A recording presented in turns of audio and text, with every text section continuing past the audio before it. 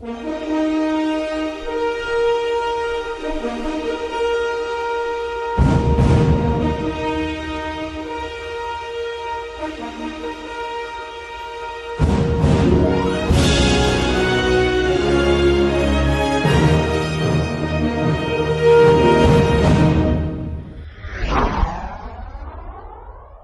this is Mike McNamara, and you're listening to All Marine Radio on your home for it, the one and only All Warrior Radio Network.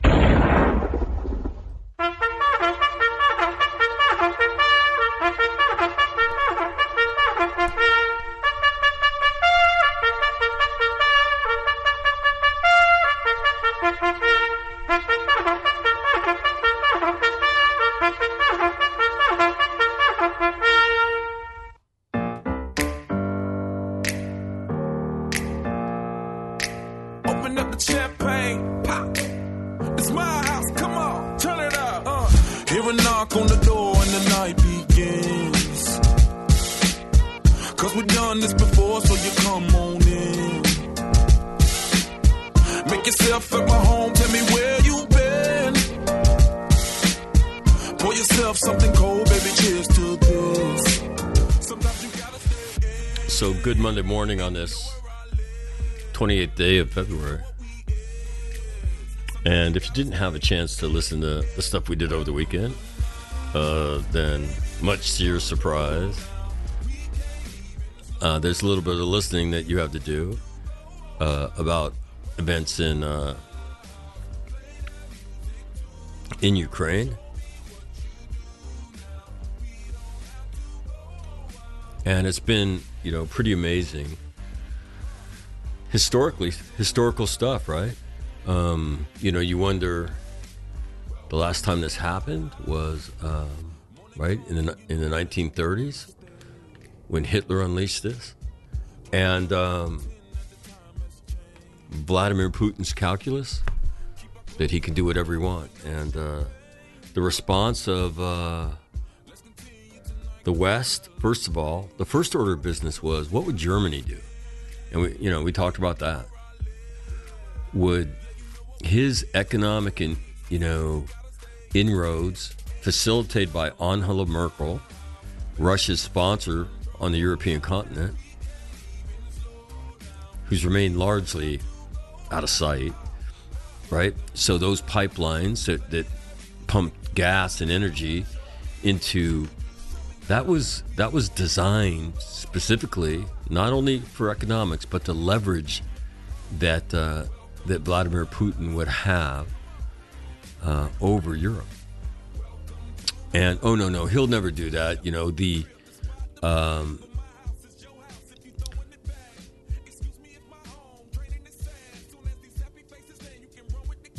The more we integrate, again, the whole argument, same with China. The more we integrate Russia into the continent, and they have to be integrated, right? The more their behavior will modify, and the more, European they will become. Right. Good one. So, and then his calculation, Putin's calculation, right, that he could just go do this, and this thing would be over in short order. And I'll tell you what, you cannot say enough incredible things about the heroism of the soldiers, sailors, airmen. Does the Ukraine, do they have Marines? I hope so. You can't say enough about their heroism, their leaders, and the tenacious fight they wage for their own nation. And then, the other thing that's been pretty amazing is that, nobody's been able to isolate Ukraine from electronically. So we're watching this on Twitter, on a minute-by-minute basis. So it's been amazing to watch the videotape of the fighting that's gone on. And so, absolutely amazing. Absolutely amazing. And,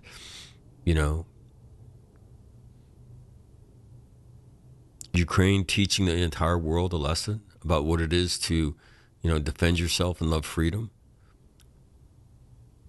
And then, as we talked about yesterday, what are the implications for Taiwan? What are the Taiwanese people sitting there thinking as they watch this? What are the Chinese thinking? His backer, Putin's backer, Xi Jinping. What is he thinking? And he's like, I knew that guy was an idiot. And now he sucked me down this hole, right? How the hell do I get my ass out of it? Because I backed him. And now the whole world, even Europe, has turned on him. They're hammering him. The United States announced earlier today, and we'll get to the news here, and then Grant will join us. And as I said, the Mensa brothers will join me in about an hour. No, an hour? Yeah, we'll record it in an hour. And then maybe I'll do it live. Yeah, they're supposed to join me at 9 o'clock. So after Grant comes on, we'll just flip it to them. And maybe we'll do that live if you guys want to hear it live. I don't know if you want to hear it live, though, honestly. Maybe that's not a good idea. So at some point, I will put that piece of it up today as well. So anyway, the United States Marine Corps Band makes this Monday morning official on an extraordinary day in world history. So good morning to you.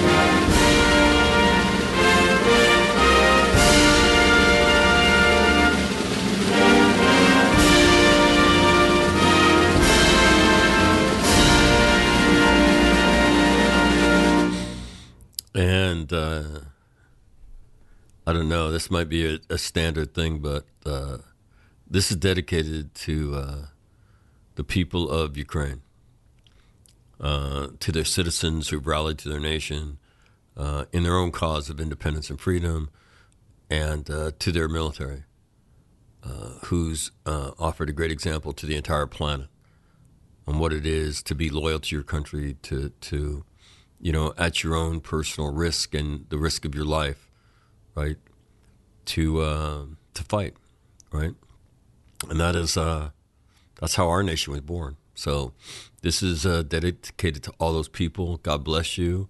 Good luck to you. Happy hunting.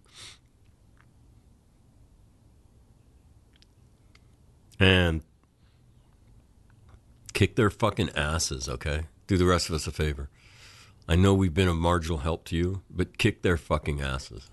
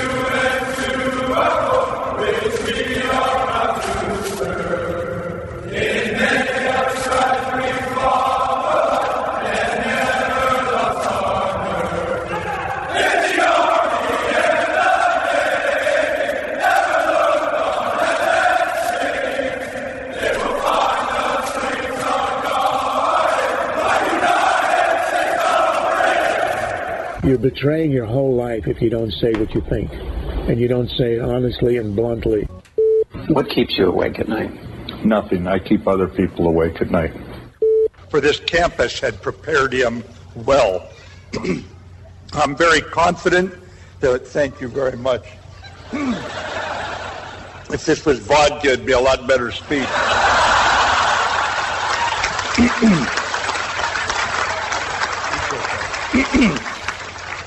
But I'm not supposed to glamorize alcohol anymore, so young folks, you ignore what I just said.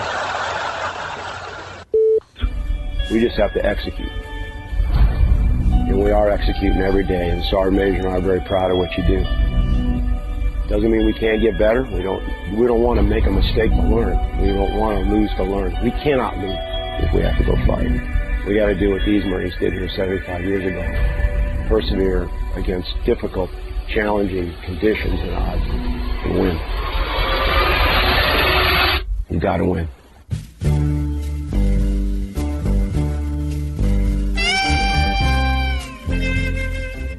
All right, we'll check the weather.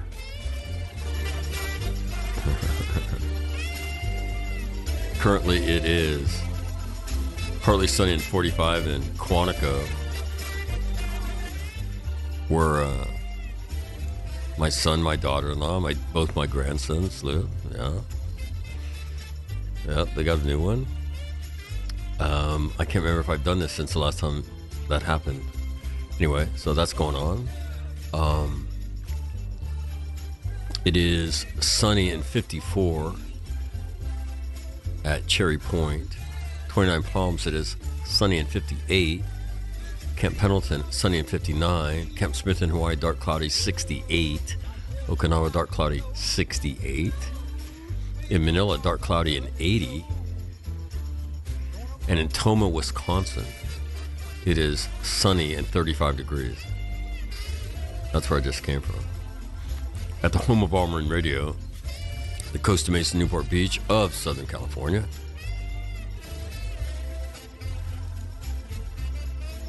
It is fair and 56. Looking for a high of 71 today. Yeah, how about that? I'm sorry, 79 today. 77 tomorrow, 74 on Wednesday, 67 on Thursday, and 63 on Friday. One of the things that I was curious, if you listened to the little thing that we did yesterday, at the end of it, I said in the next 24 hours, or 12 to 18 hours since we recorded it, what are you going to be interested to see? And the thing I said was, will the Swiss freeze Russian assets? Because let me tell you, you're an oligarch, Russian type. Where do you have your money? Well, you don't have it in Russia, that's for sure. Where do you have it, right? Well, you probably have it spread out in different places, hidden on top of hidden on top of hidden. But Switzerland is one place, right? Headline in the New York Times. Switzerland says it will freeze Russian assets, setting aside a tradition of neutrality. So amazing. I mean, again, historic stuff you're seeing. And Tim made the comment yesterday, they didn't do that during World War II with Hitler and Goebbels and all those guys. But Switzerland has thrown off their neutrality, which they assume in every case, and they froze it. Now, to me, why is that a huge deal? Who's the big threat to Vladimir Putin? Other Russian oligarchs. When everything they own is going down the shitter, at that point, they begin to look at him and say, hey, man, we love you, but we can't have this. You've got to end this or you've got to go. And so, again, not to say that it always comes back to money, but it always comes back to money. All right, let's see. Waiting for Grant to tell me that he's ready. He just said, all set. Okay, so we'll do some news headlines with Grant. And he said, can we go at 8:30? And I said, yeah. And then he sends me a text, I'm ready. Come on, man. Like, what is going on here? So now, how do I involve Grant in this conversation? and get you to hear it too?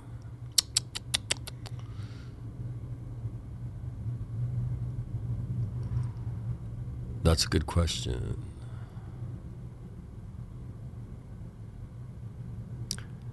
We'll see if I can figure this out. I'll be able to hear him. The question is, can you?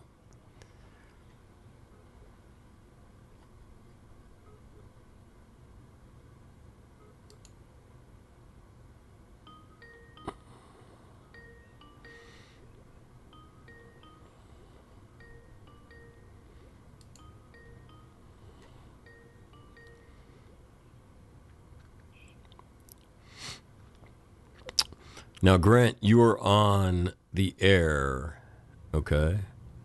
So, yeah, we're doing the live thing right now. What's that? Live as we speak, as opposed to what else does live mean to you?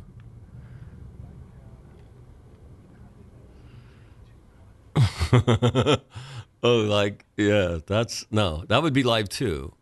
Okay. But that's not what we're talking about. But I'm trying to, hold on 1 second. Say something. No, see, I can hear you, but they cannot. No, I'm trying to find a way to Realtek Western Digital.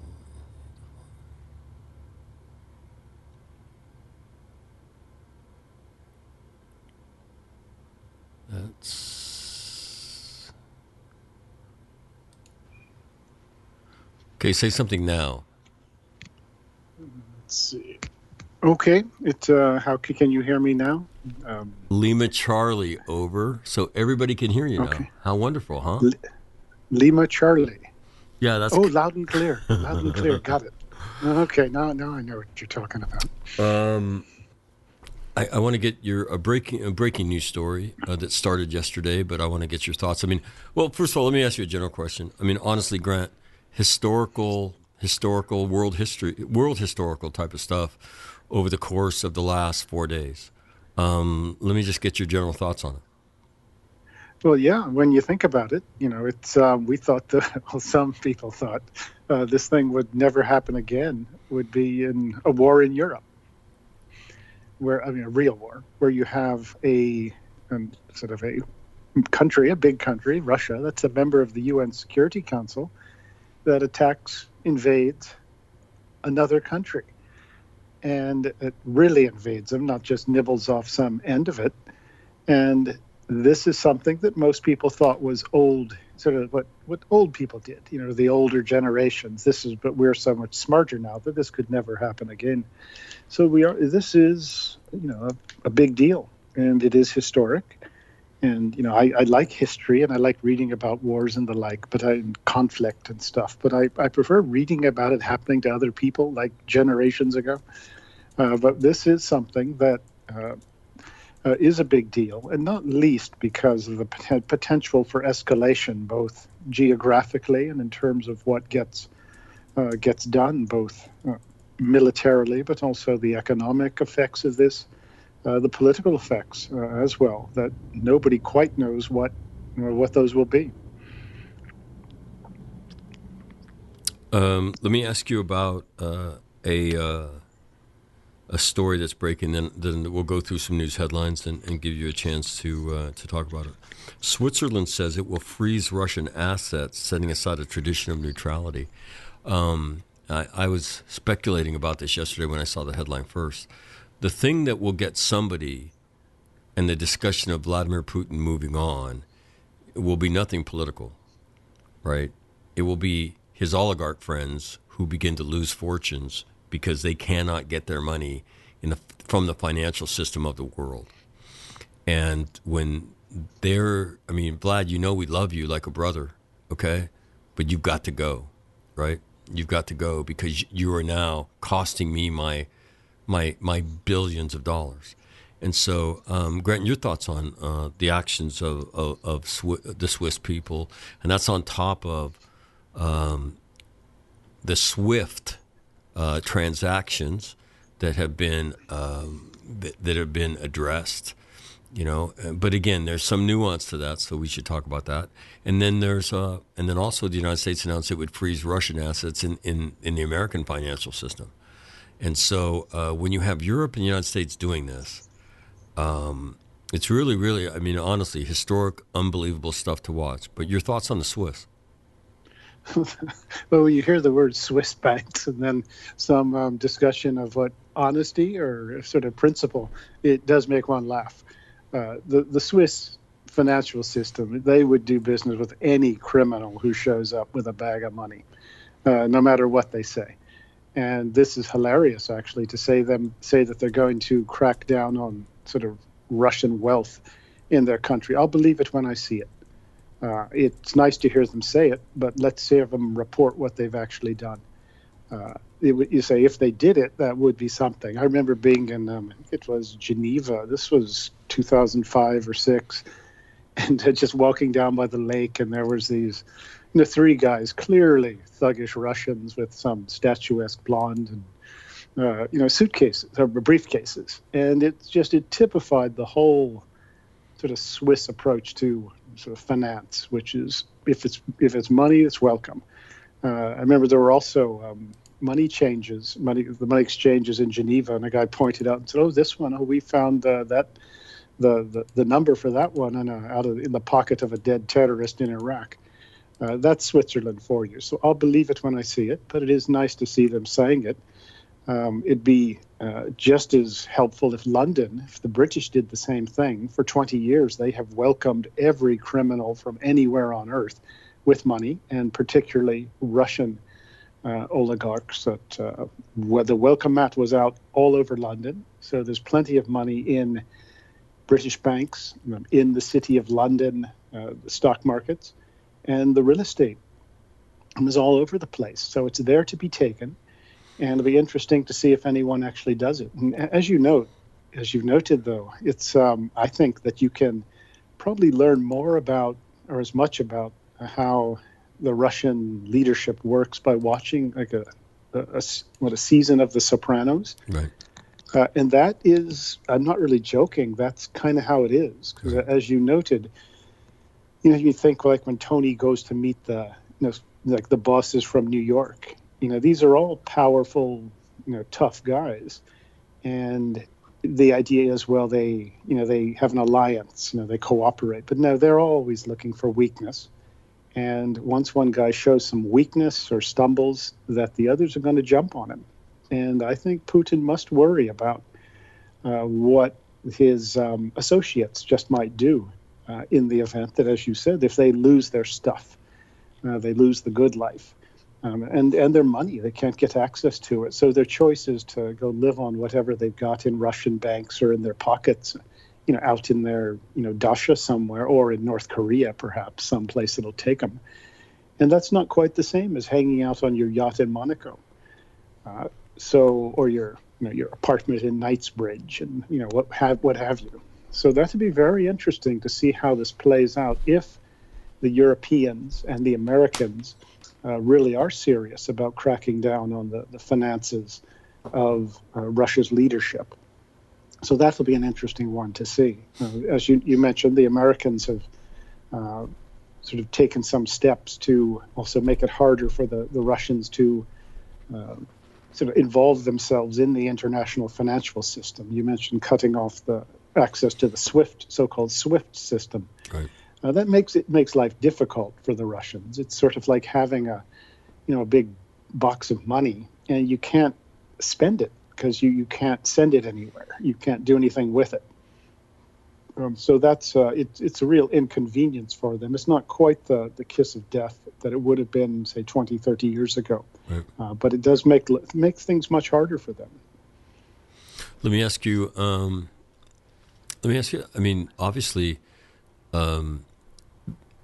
To say it's been inspiring to watch the Ukrainian people and the Ukrainian military is a vast understatement, right? I mean, it's been more than inspiring, and they've inspired the world, right? And I think you have nations looking at themselves that are trying to play catch up, like, yeah, we didn't think it was going to go like this, and holy shit, we need to get on the Ukraine train and help as much as we can so we don't look like fools when this thing maybe goes the other way. But so you're in Taiwan. Obviously, the Taiwanese people have, whether they care about it or not, have a very, very similar situation that they live in with a nation across a body of water that claims that, yeah, you belong to us. And the Taiwanese people have lived free, forever. And has there, you're there, has there been much written about this? Is there a sentiment about this? Yeah, people notice, and the government notices, of course. There's plenty of people who will announce that this is different. Taiwan's different because of this or that. But maybe geographically, it's a more difficult operational problem. But otherwise, it's the same basic idea: is some big country thinks that it deserves to have some other country, so it's going to take it. And the message is not lost on the Taiwanese, and the Japanese are well aware of this too. You had Prime Minister Abe say the other day that, well, Japan just might like to have American nuclear weapons in Japan. Holy shit! Right? He said something like that, and it was pretty close enough. Right. And he also said, and it didn't get reported as much, that Japan ought to do away with this policy of strategic ambiguity towards Taiwan, which means that Japan ought to do more directly to support Taiwan. And that's a big deal. So this Ukrainian situation, which I think many people couldn't quite believe would happen, that it does seem to have woken up some people who were otherwise sort of whistling past the graveyard or hoping that nothing would happen, and life would just go on. But this has sort of changed some psychology pretty, I think, substantially. Well, what's been really interesting to me is, but wait, I don't want to leave that subject. The thing that you said, former Prime Minister Abe said, is stunning, right? Because it really is. Yeah, it's like the former Prime Minister of Japan said that, and you're just thinking, wow. And both those statements, strategic ambiguity, maybe not so much. And to quote you, what you're seeing is, and this is one of my favorite quotes of Grant, along with cautiously pessimistic, they finally stood up on their hind legs, right? And what they're seeing is that, we're stronger when we think, that we're stronger than we think. And together we're even stronger yet, because the Ukrainians are doing this on their own, right? Nobody would sell them weapons of any substance, although, this is kind of an interesting discussion, but validating General Berger's, ridding the Marine Corps of tanks. Now, we can argue whether getting rid of all of them was a good thing or not, but, the Javelin in the kind of terrain that exists in Ukraine in the winter, right? It's not the vast steppe that the Germans went across in May, June, July, and August of 1939, 1940, right? It's not that. It is road-bound, going through forest, and that is not really the place. You do not want to be in the vehicle commander's hatch of that vehicle with a bunch of people with Javelin missiles. But your thoughts on your comment about we're starting to see people stand up on their hind legs now and assert themselves for the rules-based order that existed in the world and for the right of self-determination and to be an independent free nation. Yeah, I think that surprised a few people, particularly the Ukrainians. It maybe shouldn't have. Once you keep in mind that a lot of the Red Army in World War II was Ukrainians, and I don't think the Germans wanted to see more of them after that war ended. And so they are tough customers, but one wondered if they had the organization or even the I don't know what you call it, the moxie or the willpower really go out and take on the invaders, and it kind of looks like they did, or have. One has to. It's always good to wait a week and see how this all plays out, but. Right.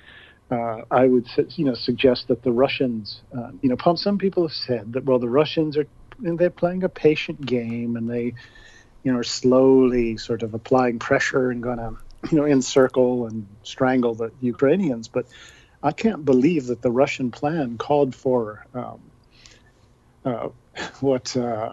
videos of burning Russian tanks. And I don't think that was in the plan. I think that's you're on terra firma there, Grant. And I don't think they really thought of that.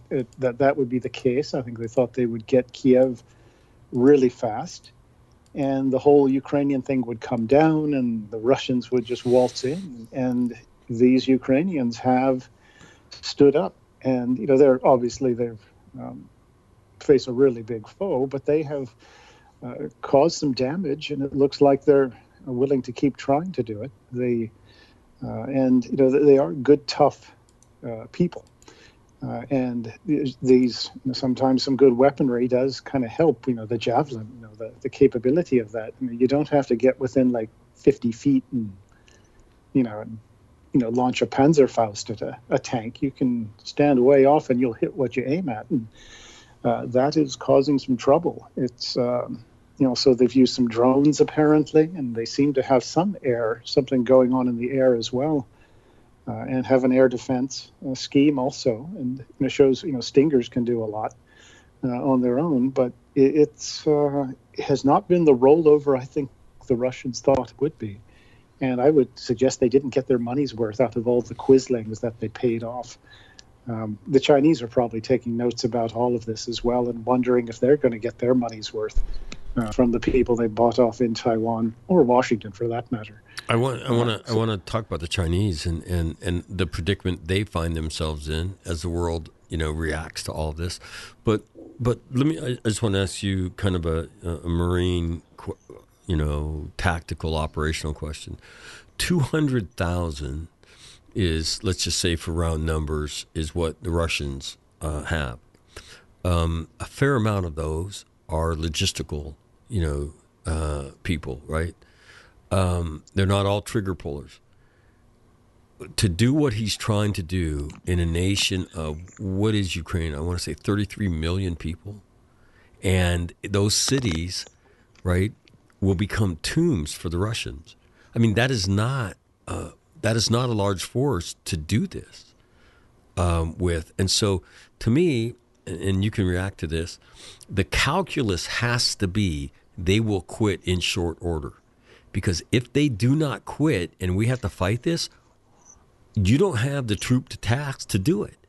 To go into Kiev, good God, man. We tried to do it with a division. I don't know what we ultimately put together, 40,000.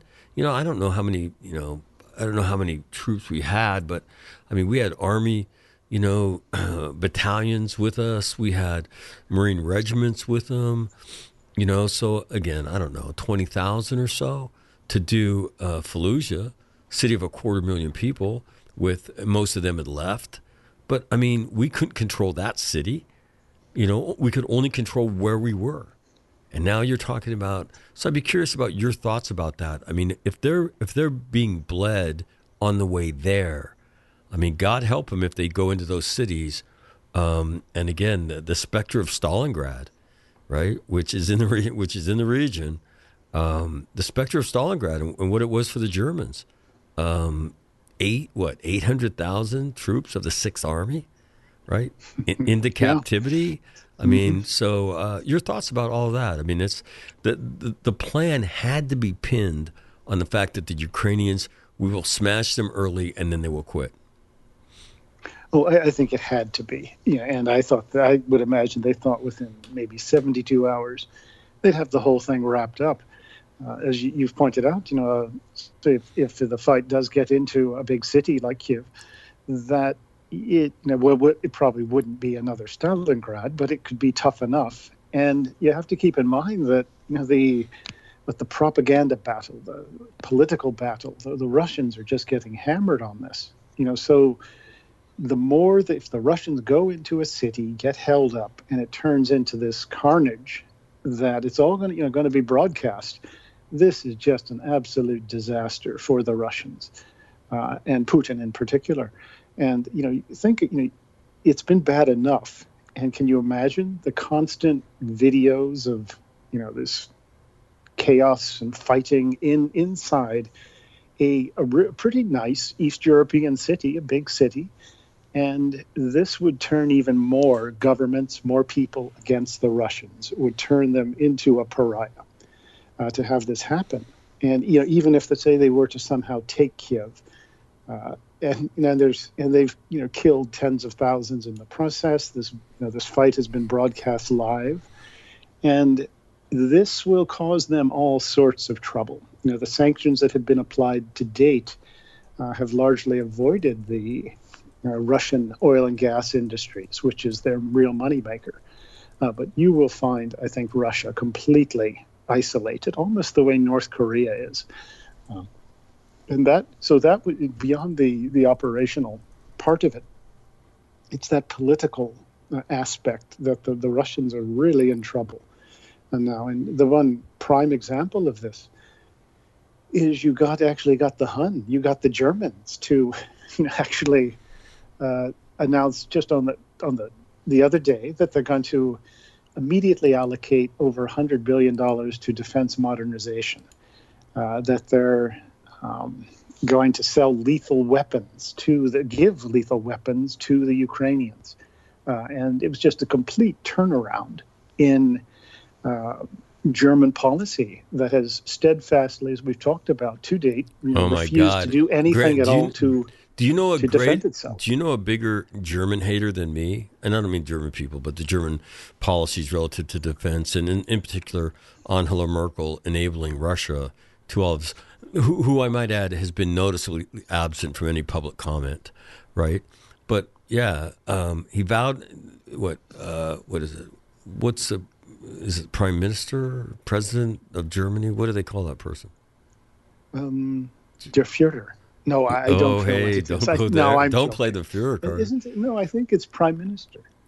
Scholz is his name. They have a president who doesn't do anything, but a Prime Minister's the guy. SCHOLZ proposes, he vows to exceed the NATO spending goal.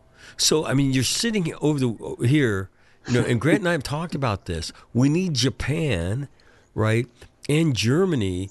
Like, we're all over World War II, okay? So you need to get off it as well.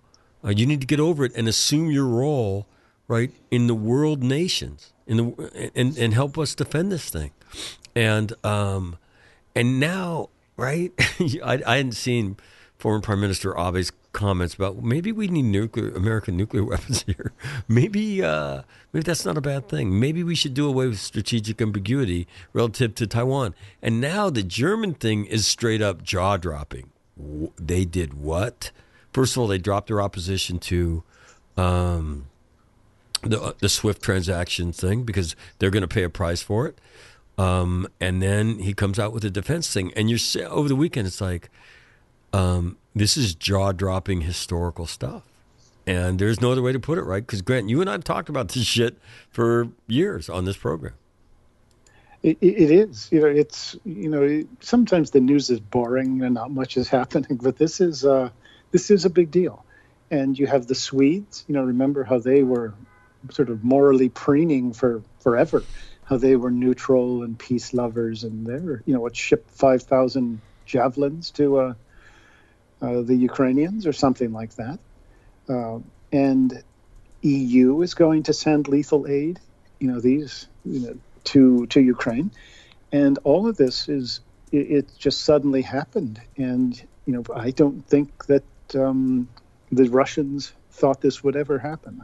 They thought they had bought off enough people, right, had sort of demoralized them, or that they were, fat and lazy or whatever. And this is a big deal. If you think of it from the Russian perspective, where you need to, as we've said, if you need to finish this off fast and create this fait accompli, that was, as the French would say, and, do that. And, then you got what you want. and the world is just sort of, they're cowering and whimpering in the corner, and they're not going to do anything. That you've, and now it hasn't happened, and you're stuck in this place where your tanks are blowing up. Haven't really seized the places you need. You've got the Ukrainian leadership is stuck around, and they're playing the propaganda game just very, very well. The Ukrainians are. And you have a nation that, is kind of rising up, is stiffening, against you. And the longer it goes on, the more the rest of the world sees what kind of people you really are. Well, they're forced to admit it is more like it. They already knew.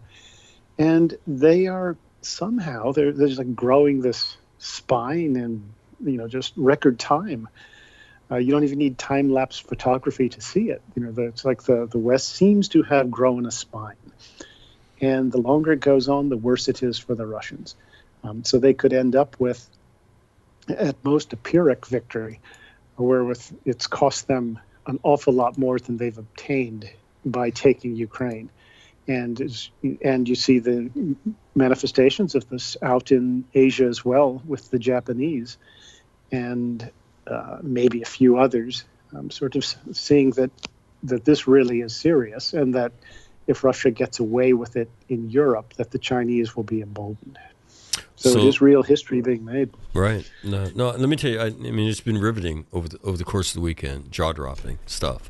And I'll tell you what. I mean, if as we have sit here and discussed, on bended knee, right, the great free powers of the world, right, financing the demise of the rules-based order in their relationship with China. As you watch this, and you're just going, I cannot believe this is actually happening. Right, that people are standing up and actually doing the right thing. So that brings us to the Chinese. Xi Jinping got himself in a really shitty position. The big public meeting with Vladimir Putin, pre-Olympics and all that kind of shit. As you talked about, they will become, if the SWIFT thing, you said this, if the SWIFT thing happens, the Chinese will become his, financial backer and facilitator. Well, you already saw the Chinese over the weekend, be very quiet, and they have this position on sovereignty that is getting exceedingly uncomfortable for them. So your thoughts on the Chinese and the predicament they find themselves in? Well, first off, I tend to ignore anything the Chinese say, because they will say whatever it takes to sort of advance their interests. And they're flip-flopping all over the place. But that is a general rule. It's worth ignoring what the Chinese say in situations like this. You've heard them talk about, the importance of, peaceful resolution. Everybody solve their problems together. Sovereignty this, sovereignty that. And I'd say ignore that. But the Chinese really are watching closely and seeing how this plays out. Because if Putin does sort of take it on the chin here, the Chinese are not going to want to be seen as too supportive, having been too supportive of him. But if somehow he were to pull it off, as I think they thought he would at the very beginning, that then they will be best friends forever. So the Chinese, only interest the Chinese have is their own. And they will watch this closely. And I have a feeling that the longer it goes on, the more concerns they may have about their own position in Asia, and particularly towards Taiwan, towards Japan. And they're thinking about a Taiwan attack. Maybe, I think it's being modified as we speak. That would be my sense of it. What? I would say this, and this is, I don't mean to overreact, but I would say this. I would say that window is closed. What the world has learned here, close that window. And the Chinese may not believe that right now, but, let me tell you, if the problem of the Russians going into Ukraine, is one, the problem of going into Taiwan is a vastly more complicated problem. And I think the world is now seeing that, and again, to quote you, standing up on their hind legs and saying, no, we shouldn't need to be afraid of standing up for freedom, the right of self-determination, and we can do what the Ukrainians have done, and so I my own opinion is that window is closed. It may take people a while to fully realize that, but I think you're going to see a more resolve relative to these situations, and that somebody's subjugating somebody else, that we have a greater responsibility not. And again, if you look at what has the United States done in all this? You've hardly seen the President of the United States. I guess we will see him tomorrow night with great fanfare. But what did we do? We were very selective in the arms that we sold to Ukrainians, because we did not think they were capable of this. And we offered to evacuate their president, and now we've we've cut loose, $350 billion worth of aid. Well, okay, so that's great. That's a great announcement. How the fuck is that going to get in that country right now? How is that going to get in the hands of the trigger pullers? Because that's what they need, And so, you've seen the only thing I would say, and it's not. The president has not been very impressive throughout all of this. But the one thing that has happened that I thought was Putin's actual objective was he would leverage the energy leverage he had. He would try to peel Germany and France from NATO, which ultimately would cleave the United States from Europe. And that was the end state that he was looking for. And through, I don't know how much cooperation and whatnot, what it has taken to keep Germany not only in the fold, but for the Germans to authorize the selling of their arms to Ukraine, to provide arms to Ukraine itself, and then to say we will exceed the NATO 2% number. The administration has to get a little bit of credit for being part of that, but that to me is the best thing that's happened, and that's not a small thing. But your thoughts on all of that? I would give credit, and keep in mind, of course, that you have to wait some time to see how this plays out, right? Because it just could be maybe the Ukrainians fold tomorrow, and Putin gets the whole thing and everything he wants. But unless that happens, my sense is that all of this change that we've seen in the sort of the good guys sort of waking up, I think it is probably the result of the Ukrainians, of individual Ukrainians and the Ukrainian military, having had the nerve to stick around when the Russians were coming, let them pass through in some cases, and then go after them from the side and the rear. And the individual javelin gunners are probably the ones who are the linchpin for everything that's happened. That would be my sense. It is that the Ukrainians stayed and fought, and that the Ukrainian president and the leadership stuck around. I think that is what has upset Putin's plans, and I think the knock-on effect has been the Europeans, the Americans, as well, deciding, well, these are people that we're going to try to see what we can do. That I think is where I would give the ultimate credit is. Sort of the Iranian javelin gunner, or excuse me, the Ukrainian javelin gunners. I'm being a little simplistic, but it's that has something to do with it. I think now is a sense that these are people who are indeed willing to stand up and fight for themselves, and that has had a response from the people who can actually support them, and they seem to be doing that.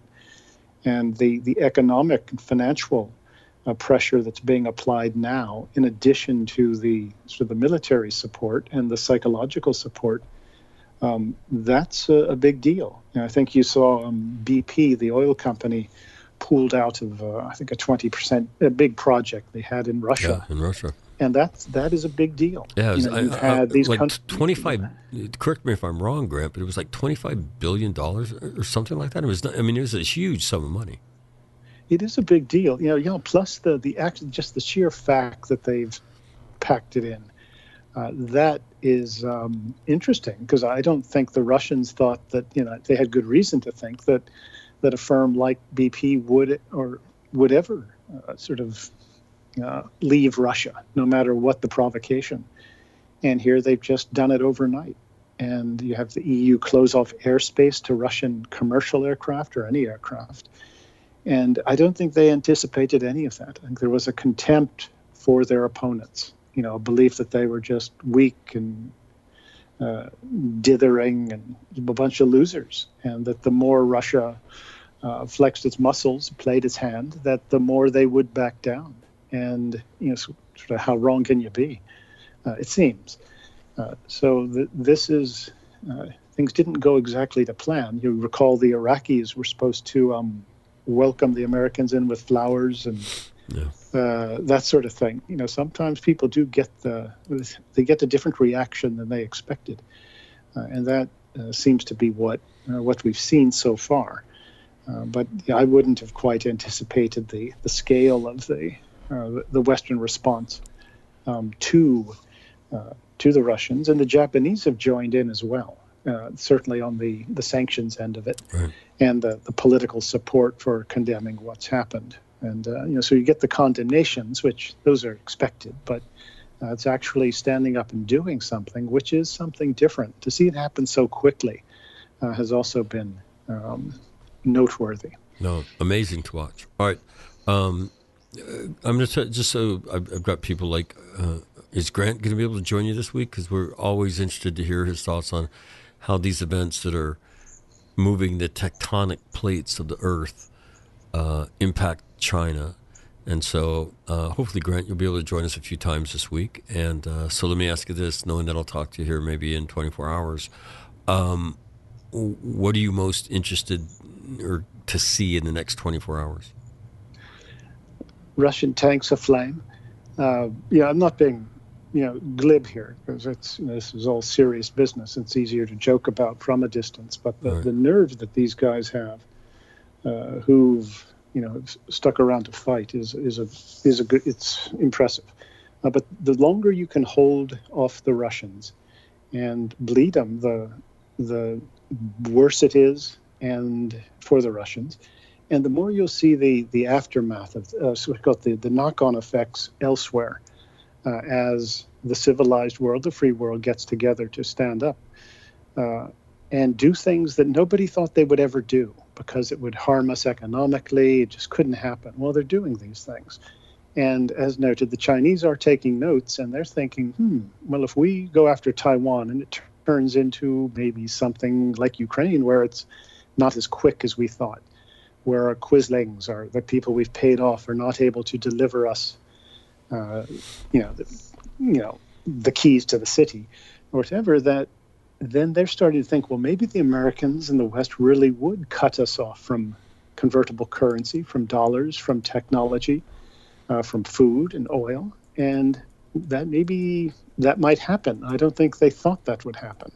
So I think that calculations are changing as we speak, and you do have to let some time pass and see just whether this backbone is in fact hardened steel, or if somehow it weakens up. But I have a feeling that just the actual fact of Russia invading Ukraine is not going to be forgotten very quickly. Well, again, and try as hard as the Russians must be, to me, what would be a fascinating thing to be able to watch in some operation center someplace are the cyber efforts that are underway to try to get this video, right, that is inspiring the world, shut down. That these access points that remain open from Ukraine electronically, Vladimir Putin is looking at, he must be looking at his little, a Nintendo crew going, you told me you could shut this down. You got to shut this down. We're getting annihilated by this stuff. First of all, the bodies of our soldiers, our vehicles, and all the rest of that stuff, now they're circulating in Mother Russia. And then the next thing is this whole idea of encircling Kiev. Okay, so you've encircled Kiev. Now what? What are you going to do? You going to go in and get it?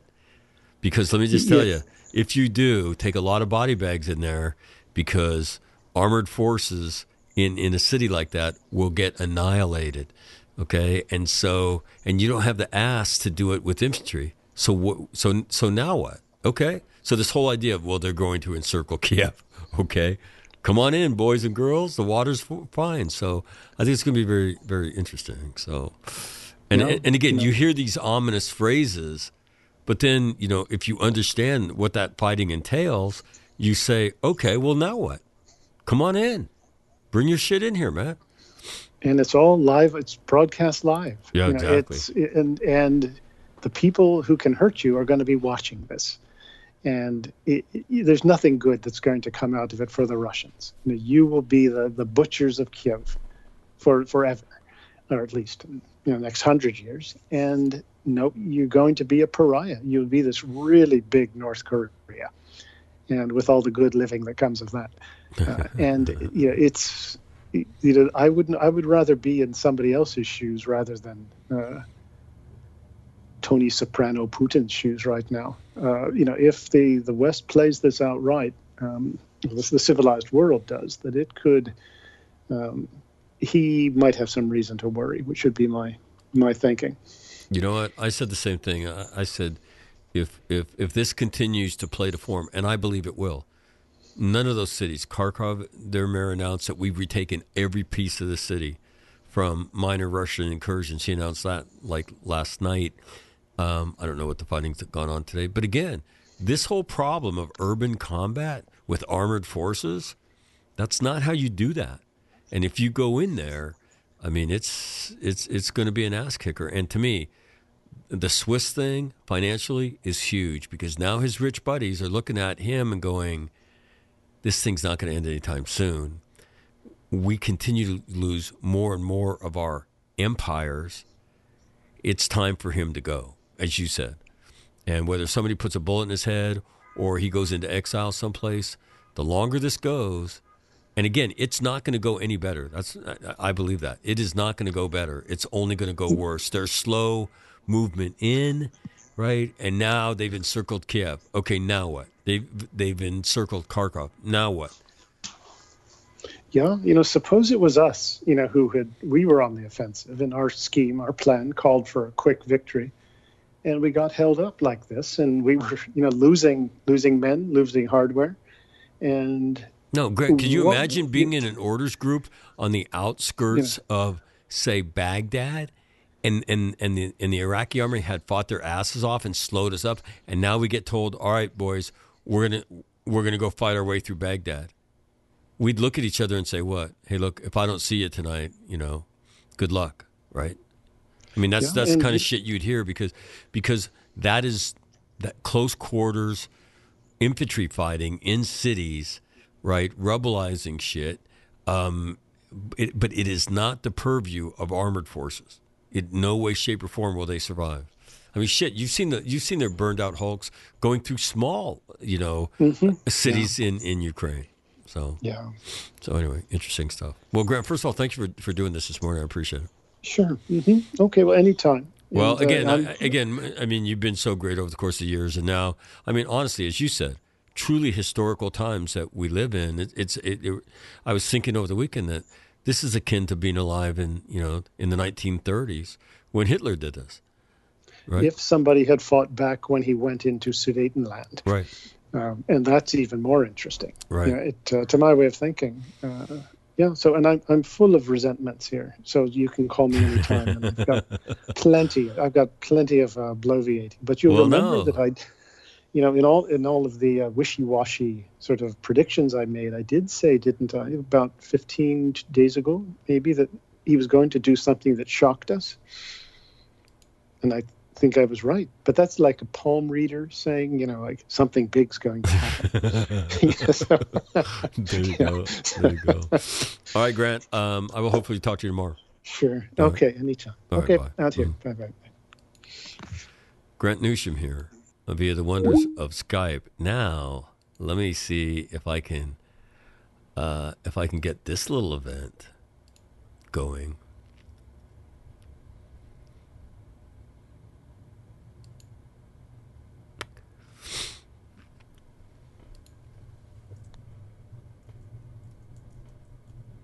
Oh, man. I think William Costantini just joined me. He's in his home because I can see Will's got this mansion Kansas that he lives in. And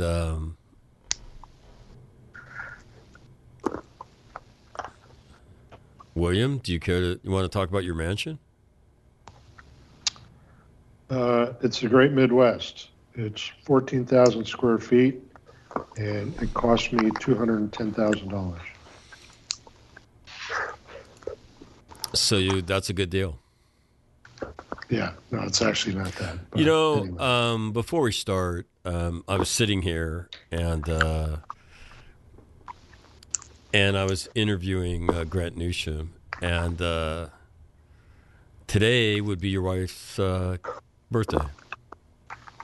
No. Well, February 29th. Okay. Listen, it was a constant argument we used to have. She would say my birthday is the last day in February. I would say, no, it's the day after February 28th.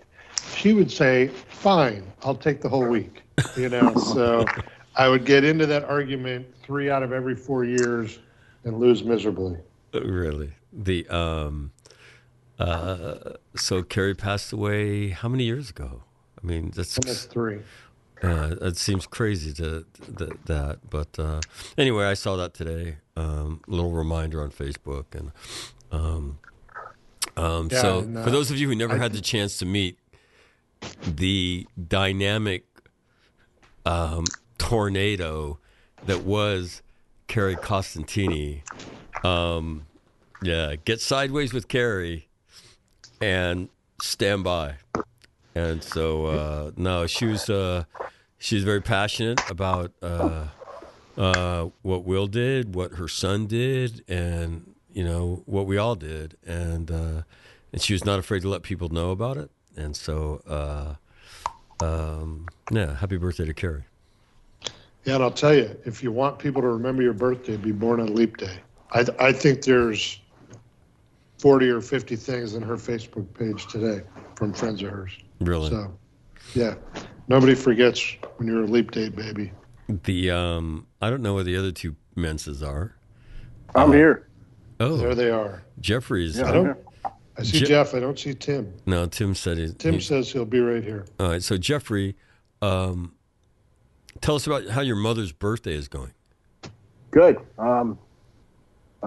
We got my aunt and uncle here. My brother will be here in a little bit. I think we'll probably go to dinner somewhere tomorrow, wherever she wants. And it's good. It's like it's a little house in Lehigh Acres near Fort Myers in Florida. I'm actually in the room where my dad died. And so not that that's, I mean, he's, I'm not like, what the fuck, man? I'm not grieving or anything like that. I mean, not anymore, but they first of all, changed it around a little bit. But he's, wait. So hold on. When did your dad pass away? In April of 2013. So the room your dad, we're talking about just Carrie's birthdays today. Mm-hmm. So happy birthday to Carrie. And and then now the passing of your dad. And so when is actually your mom's birthday? Tomorrow. She's the day after February 28th when there's no February 29th. So she has the same birthday as Carrie? No, hers is March 1st. What do you mean? Oh, your mom's is March 1st. Yeah. Carrie, February 29th. And so you guys are going to go out for the big dinner? Yep. All right. Pretty sure. All right. Well, behave yourself. Don't be causing... I mean, you've already caused your mother enough ass pain for one lifetime. No need to... So behave yourself. All right? No drinking. Be the good son that you are. Yeah, I'll try. Tim Lynch just joined us. Tim, how are you? Doing great, Mac. How about yourself? I'm all right. Tim was a great chronicler of Carrie's on Facebook. Oh man, yeah. She put up this recipe for some kind of weird ass, I forget what it was, lasagna, and she put in there sweet Jesus, which I thought meant it was going to be good. So I make it because I got nothing to do that day, and it tastes like shit. And I'm like, this is awful. What the hell? And then I read the entire post she wrote and realize that sweet Jesus was the opposite of what I thought she was saying. But I sent her a picture of my awful lasagna and said, hey, it's every bit as bad as you suspected. And she thought that was funnier than hell. Yeah. Let me just read you a few headlines before Timmy hops in and does his thing, right? These are things all that I've seen posted within the last 30 minutes. From Helsinki, Finland. Finland will send weapons and ammunition to Ukraine, Prime Minister Sanna Marin told reporters on Monday, right? Finland, right?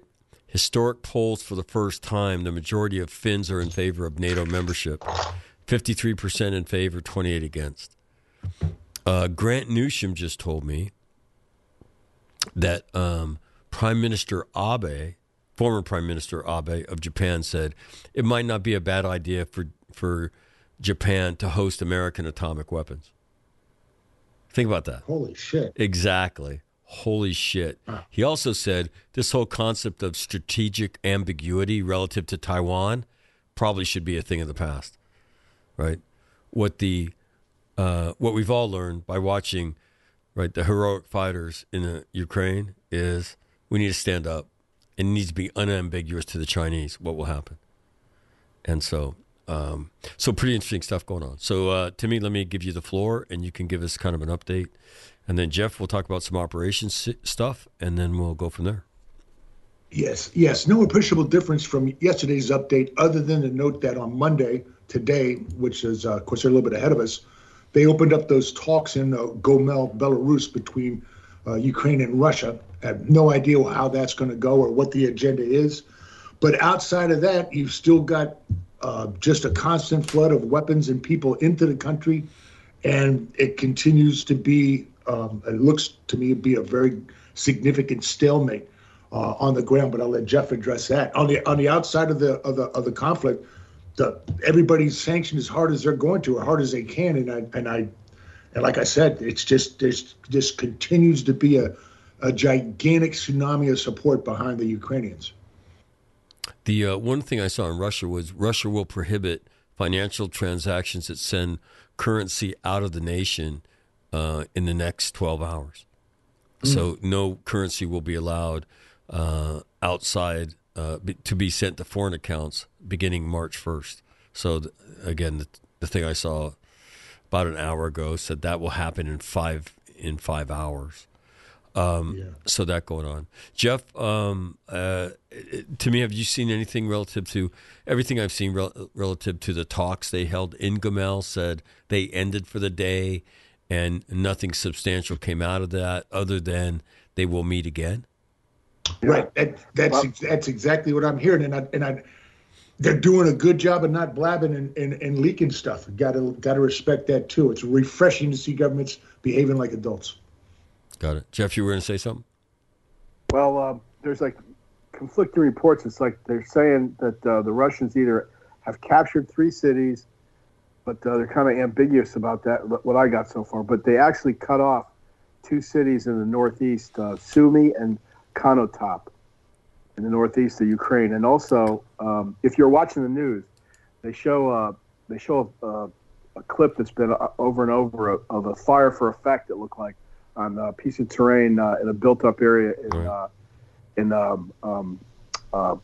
damn it, Kharkiv, and that was going on while these guys were talking, and that was cluster munitions, right?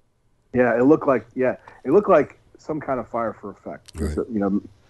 Spread out over about 300, as if somebody was shooting at like trenches they thought might be in front of the apartment building. It looked like the fire for effect went into like a public park or something. It was a clearing, but in an urban area. It's interesting. All these names that you're hearing, right? Gomel, Konotop, right? Kharkiv. I mean, these are all the names of the Eastern Front. So if you read about the Eastern Front and you read about Heinz Guderian on it, and all these the fighting on the Eastern Front, which if you've never read about it, do yourself a favor. You want to read about Big War, the Germans and the Russians getting it on, across this vast Russian space. But these are all the cities that impacted. So Jeff, you go ahead and do your operational thing, and then I want to. The first subject I want to tee up for everybody is: so you've encircled my city. Now what? Okay. Right. So I want to get to that, but Jeff, go ahead and you can do your operational update. Well, I got cut off for about 2 minutes there, but it seems like when you talk about, when I got cut off, we were talking about all the names that were reminiscent of all the World War II studies we did. And there's one, if you look at the river that runs east to west in the northern part of Ukraine, it's the Pripyat River. And so what I've been looking for is like updates on the actual geographic area of Pripyat, the Pripyat marshes. I don't know if you guys remember, it was a no-go area. Oh, fuck yeah, man! If you once you threw that on your map, you saw where the fighting had to take place because you couldn't go through the Pripyat marshes. Pripyat marshes, yeah. It was like, and what the Russians did, that they put booby traps in there. They had like all kind of fiendish devices, as we used to call them in IOC, and and trying to. So I'm wondering if they're, if that's had any play in it yet, but. I don't know. The other thing, what you get on open source news is a lot of, heartwarming stories. You know what I mean, or human interest stories that don't really have that much information in them. Like right. This former actress, this former boxer, is which is good, but it keeps you from getting real info about, what kind of ground are they making, what kind of progress. What I heard is 3 extra cities in the southern south of Kiev that were taken. Taken or surrounded? They're saying what I heard was taken. Got it. But the Ukrainians are, there's a lot of also. Both of them got the propaganda.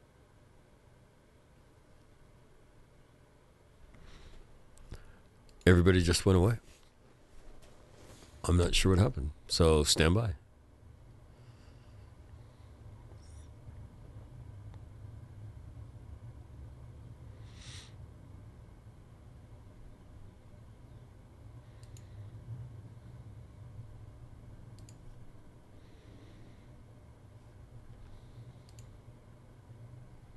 Terrorist attack by Chechens on Russians, and there's a lot of that, but it's hard to really. It seems like they're not really making too much progress. One thing though is they got all the. Hold on, I dropped off there for a second. So right. Your thought was it's hard to obviously make heads or tails in open source, more human interest than anything else. But the bottom line is what, Jeff? Progress slower than anticipated. Yeah. In the fact that and you can comment, the fact that you've encircled it. Okay, now what? What does that mean? Yeah. You got to. If they're not going to, it takes more to assault something than it does to encircle it, and it's going to cost more to assault something than encircle it. Also, the thing that we covered yesterday, I talked about it. Will talked about it, the axis of advance. And the supply, the logistic support that takes. So they got all these huge trucks double parked on all the east-west routes going into Ukraine, and I think they're just unscrewing themselves now. It looks pretty clear right now that Putin was going to try and just try and intimidate the Ukrainians with about 250,000 guys, about 250,000 guys. And he didn't really pay too much attention to the logistics. They thought they're just going to, fold. And when they didn't, now they're starting to try and unpack all that stuff and get it to places it needs to be. Yeah. Got it. So let's talk about that. I've surrounded. What is the term they've used? Encircled. I've encircled Kiev or Kharkiv. Okay, that's a big headline, right? Kharkiv now encircled. Right. So now what? Okay.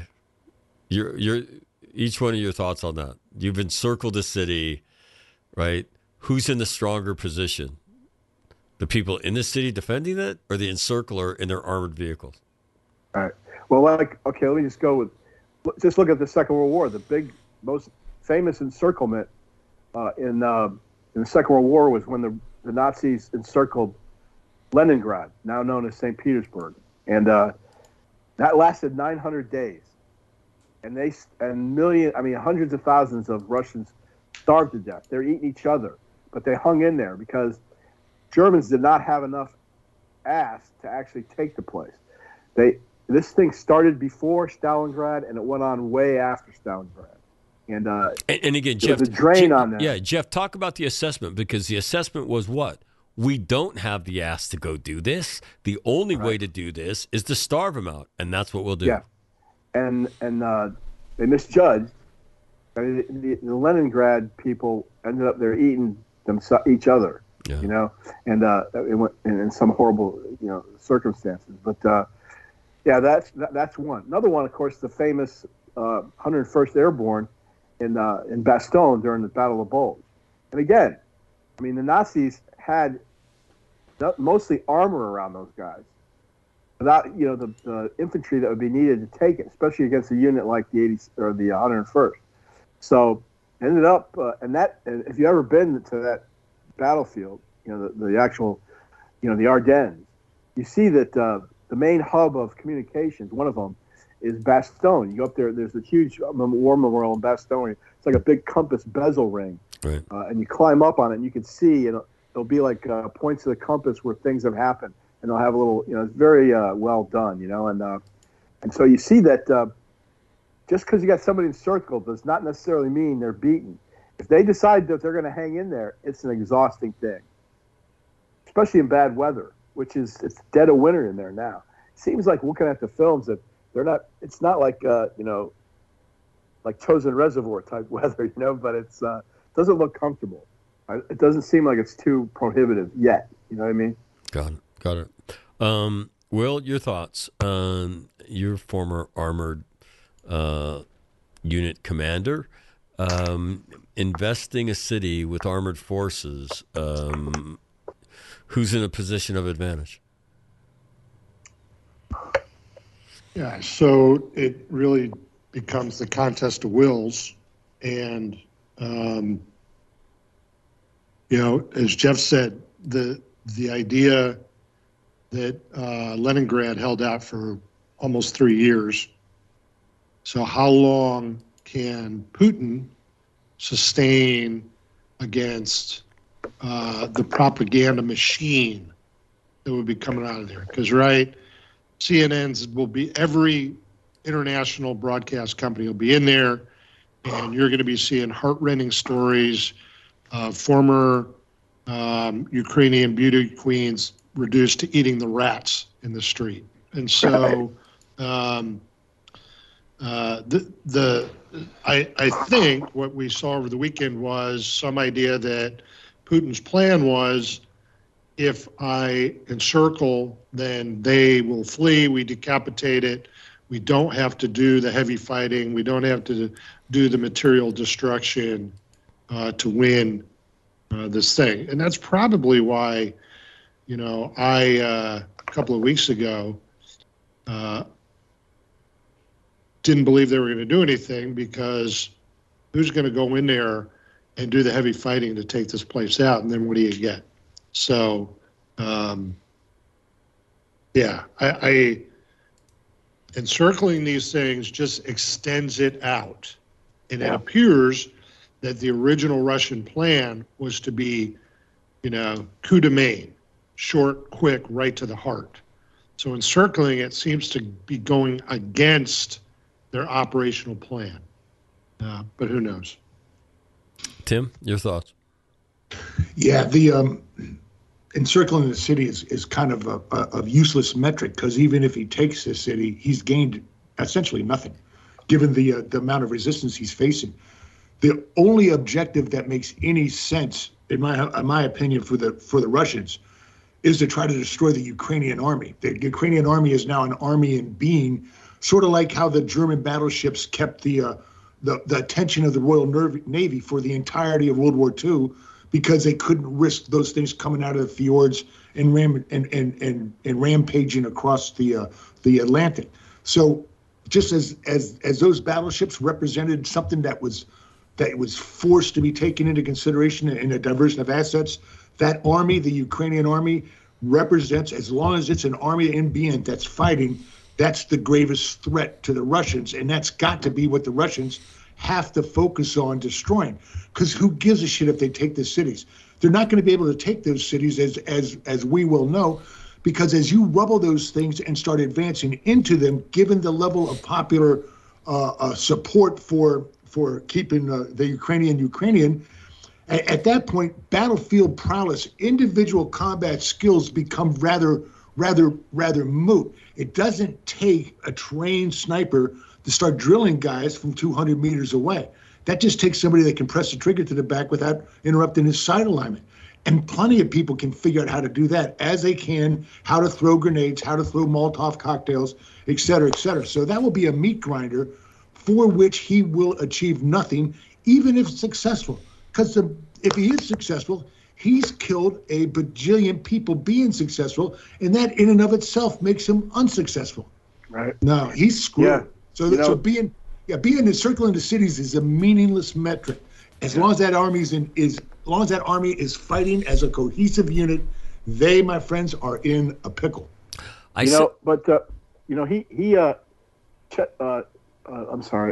Putin's history is he's actually am I off? No. He's in Grozny in Georgia, I think. He rubbled Grozny. Grozny ceased to exist. But on the other hand, that was while we were still engaged in Iraq and Afghanistan, and the protests against what Putin was doing there, and then also in Chechnya, was not as vociferous by any means as this one is. No, it did not. And that is a factor. Jeff, that's a great point. It did not have the world's attention. That's for sure. Right. And this has. I would tell you, if you've encircled a city, and you could look this up historically, it doesn't go very well. Right? It does not. It becomes this millstone around your neck.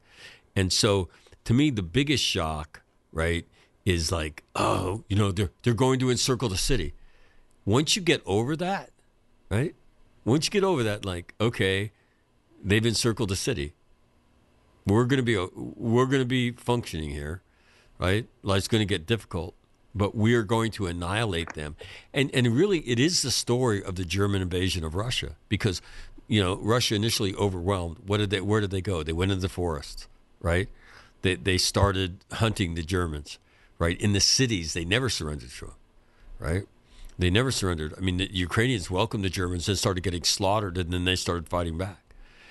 So to me, this is their history of, siege in World War II, Stalingrad, Leningrad, St. Petersburg, right? And so you see this again happening now again, and it's like, hey, bring your tanks in here, man.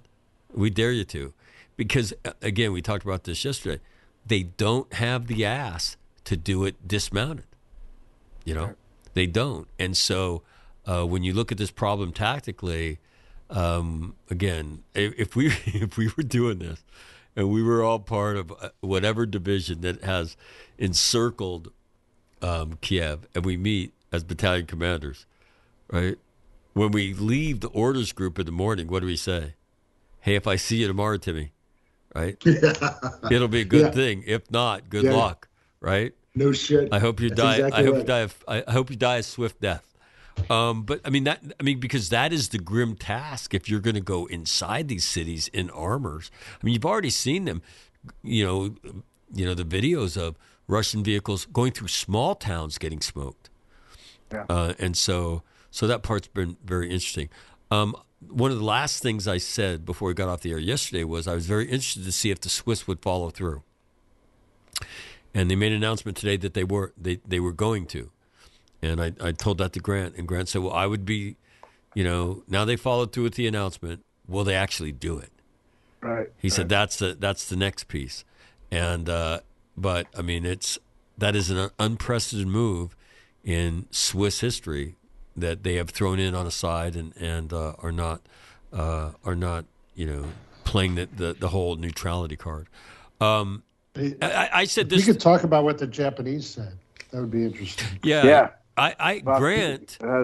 Grant told me that Prime Minister Abe said it probably would not be a bad thing if the Japanese hosted American nuclear weapons. And the second thing he's told me was that Abe also said this whole concept of strategic ambiguity relative to Taiwan needs to go away. The Chinese need to know that we will defend Taiwan.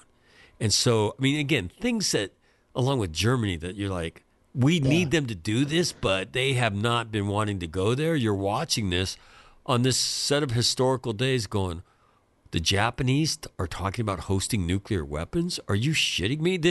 I think that I got a bomb landed on my house, and I'm dead, and I'm in heaven right now watching all this shit. Think about this, though, Mac. You know, we shit on Germany yesterday for basically selling their soul to the Russians with the energy industry. So let's just say this in Ukraine never happened, but the Chinese went into Taiwan. Yeah. What are we going to do? Okay. How are we going to resupply them with anything? Yeah, can't really get that. That's a great power conflict. Item 2, are we going to sanction the Chinese? So that means that half of the S&P 500, half of those companies go bankrupt. Are we going to just cancel the 2 or 3 trillion in U.S. debt that they hold? So we become Germany? Are we going to? Are we going to not produce drugs anymore because all the precursors come from China? We have done to China what Germany did to Russia. We absolutely sold our soul to it. And again, what actions that we think are going to be effective against Russians, the sanctions, the SWIFT, etc., do we think would be effective with China?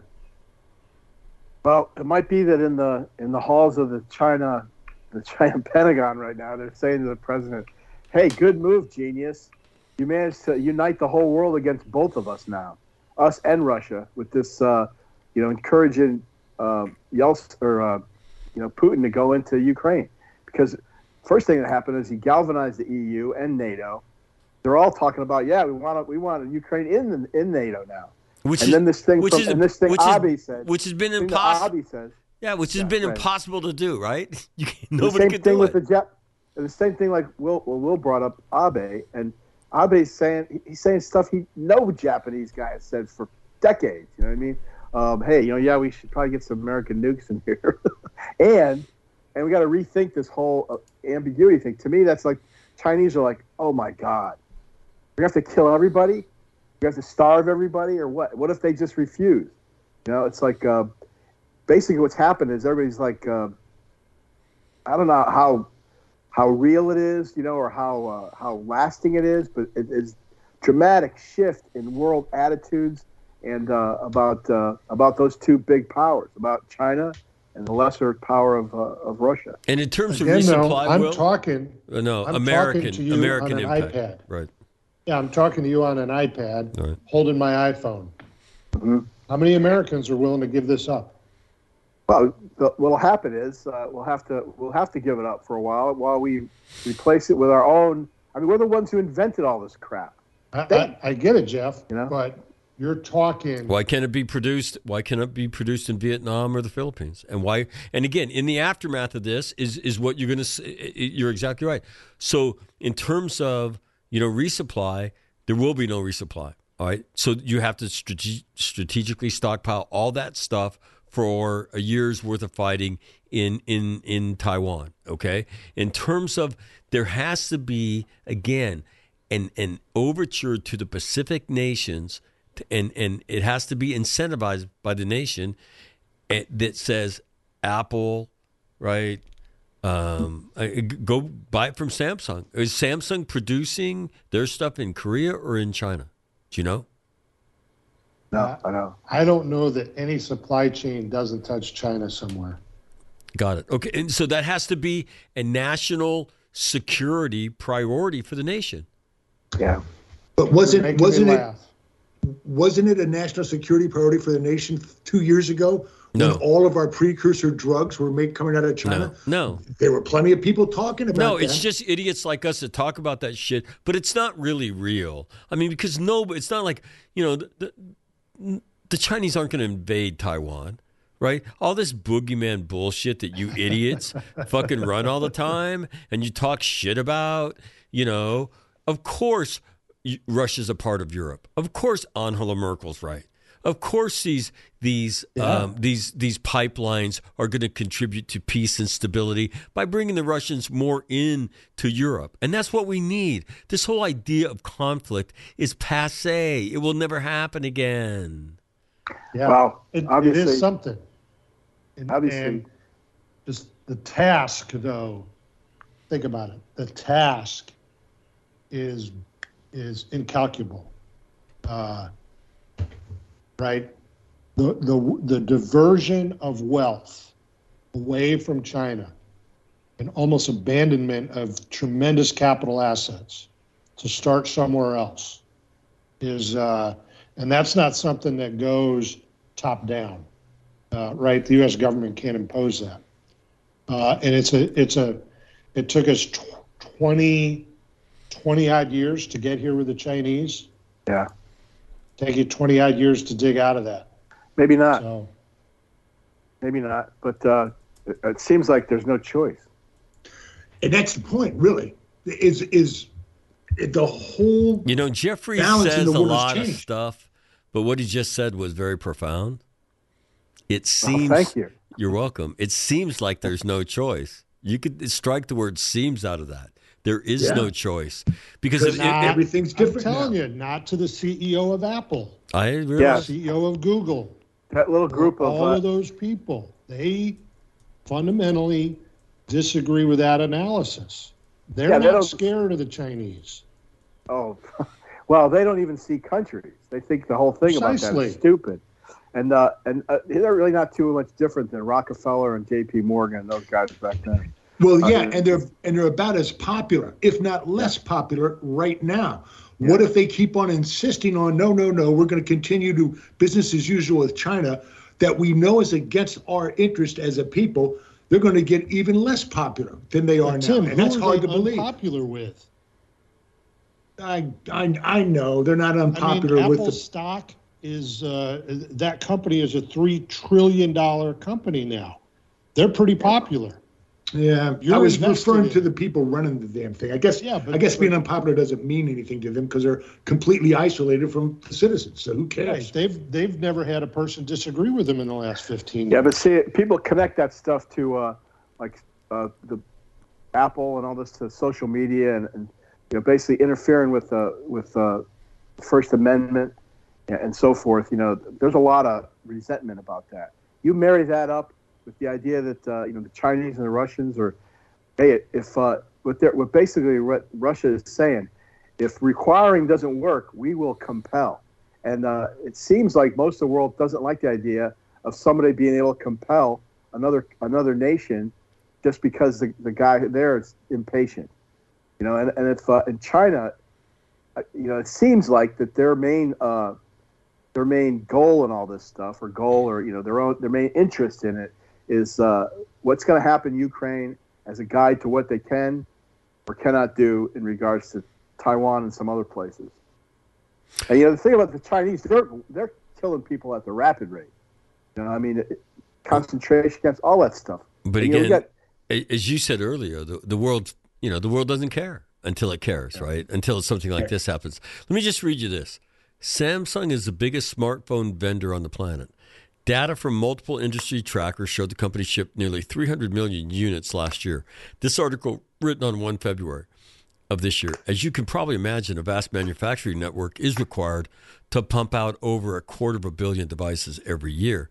The company has factories in several countries across the globe. However, it doesn't really make a difference what country Samsung phones are made in. Samsung maintains a single quality standard across all of its factories.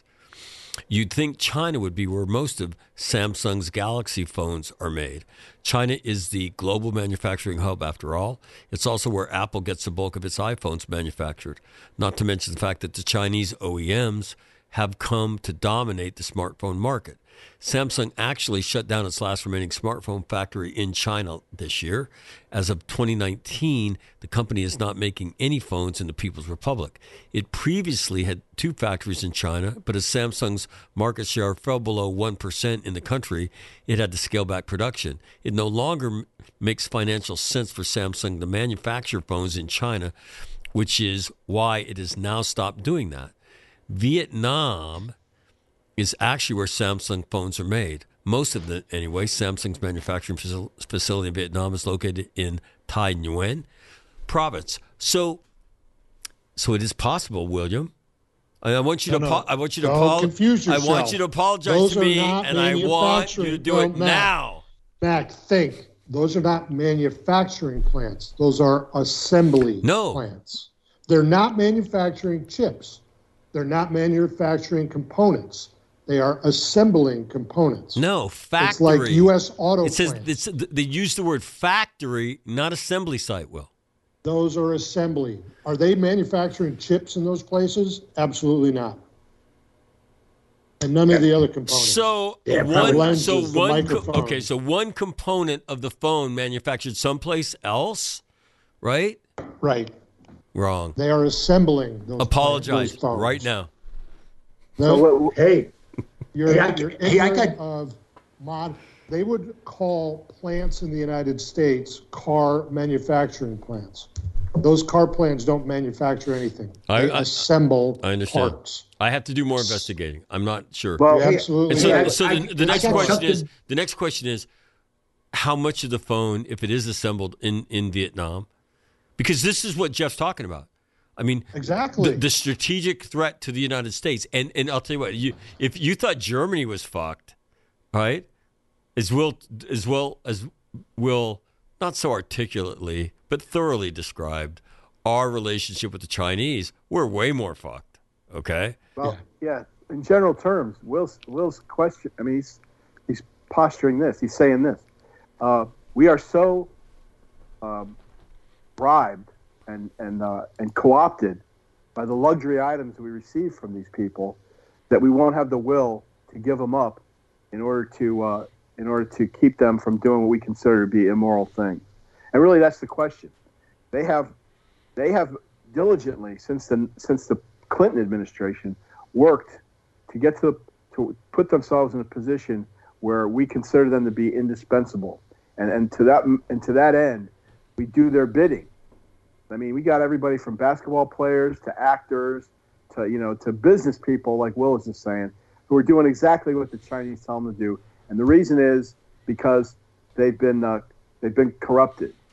So the next question is, what do we do with people who've been corrupted? We tell them, you can come to the light and all will be forgiven, or do we just deal with it? Or we just say we're now going to be slaves of the Chinese forever? And we'll digest this thing just like we digested the failed shooting, right, of about 43 members of Congress one day, because we can't do the nation's business anymore, and but we digested that, and it was on to the next fucking shitty event after that. So the question is, will the United States digest the invasion of Ukraine and continue its whorish relationship with fucking China?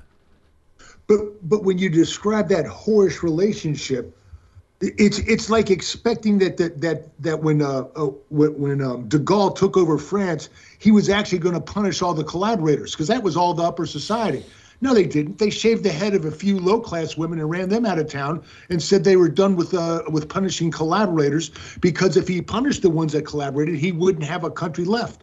If you try to root out the people who had been bought and sold by China, right off the top of your head, Feinstein, 10 years has a Chinese spy as her manservant. 10 fucking years. What's happened because of that? No, but Timmy, nothing. Here's what we're talking about. What we're talking about is the strategic interests of the nation, and how do you point them in a different direction, right? Right. No, I the personal stuff aside, the strategic direction of the nation and our financial interest in China. Again, if you can watch this and not, come to that conclusion that we have got to take a look at that, because we are way more compromised than Germany was. Oh, but we're not going to gut our government and gut our financial institutions and universities, punishing those who are complicit, because there's just We're not talking about that. We're talking about pointing. We're not talking about having a purge. We're talking about trying to point the nation in a different direction economically, so that strategically we are not welded to a dictatorship.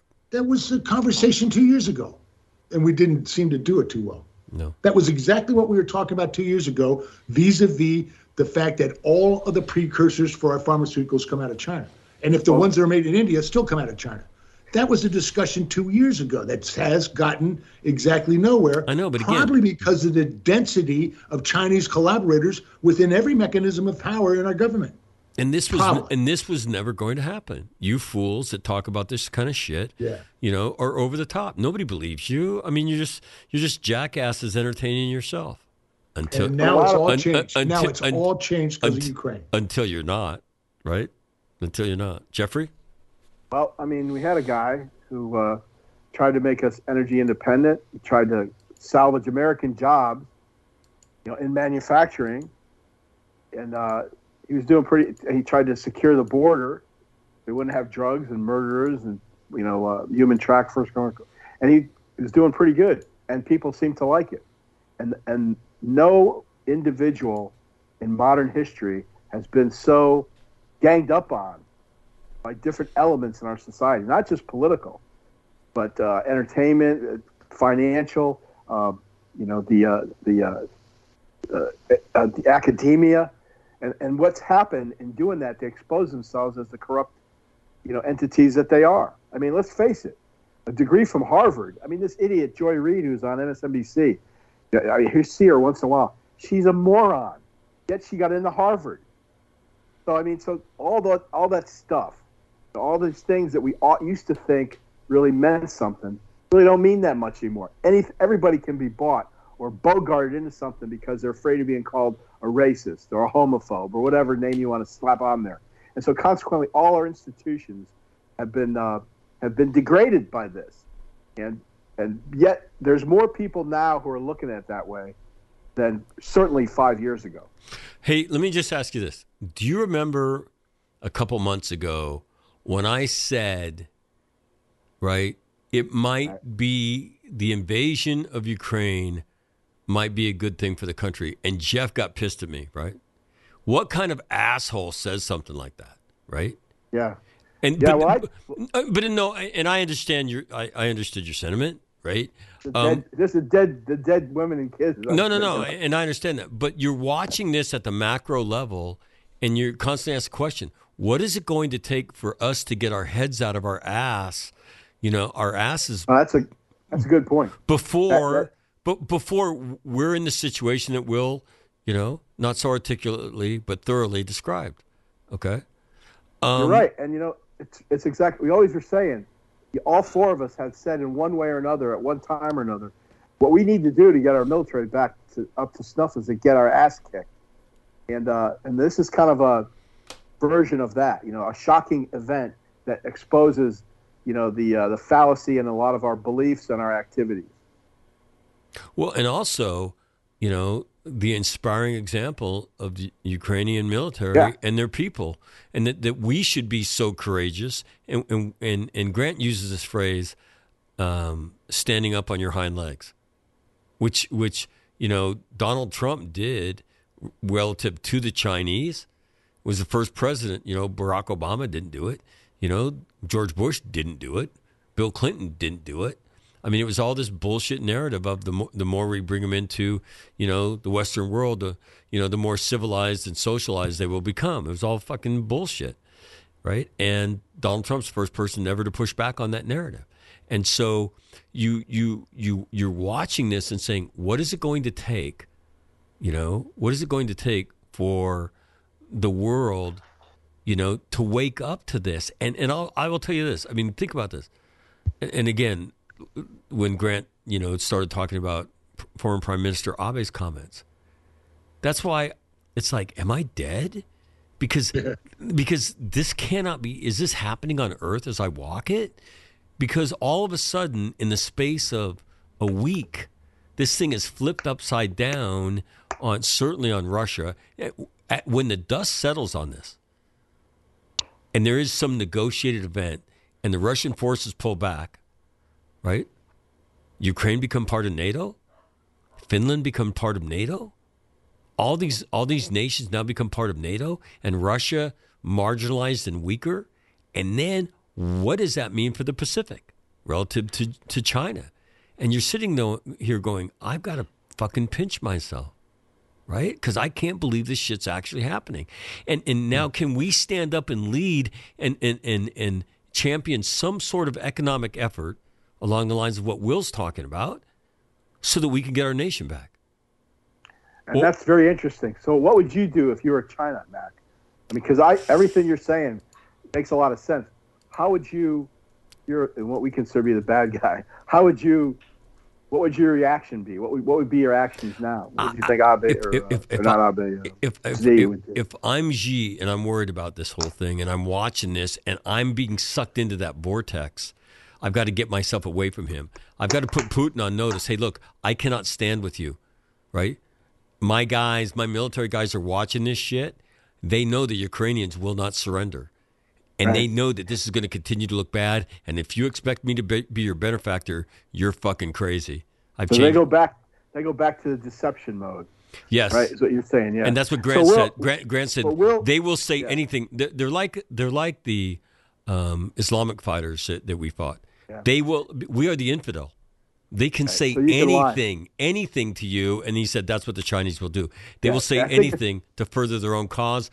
But he's going to have to tell Putin, China will not be a part of this. We cannot be linked to you for our own interest. At least that's my take anyway. I think the Arabs call that taqiyya, but Will would know better because he speaks Arabic. But they call it taqiyya, the idea of to lie to infidels and do anything you want to infidels. Okay. Do you speak Arabic, Will? شوية درست كتير ولكن أعرف شوية بس. That sounded Russian to me. No, that's Arabic. You are quite the international traveler, aren't you? Yes. I'm going to Germany next week.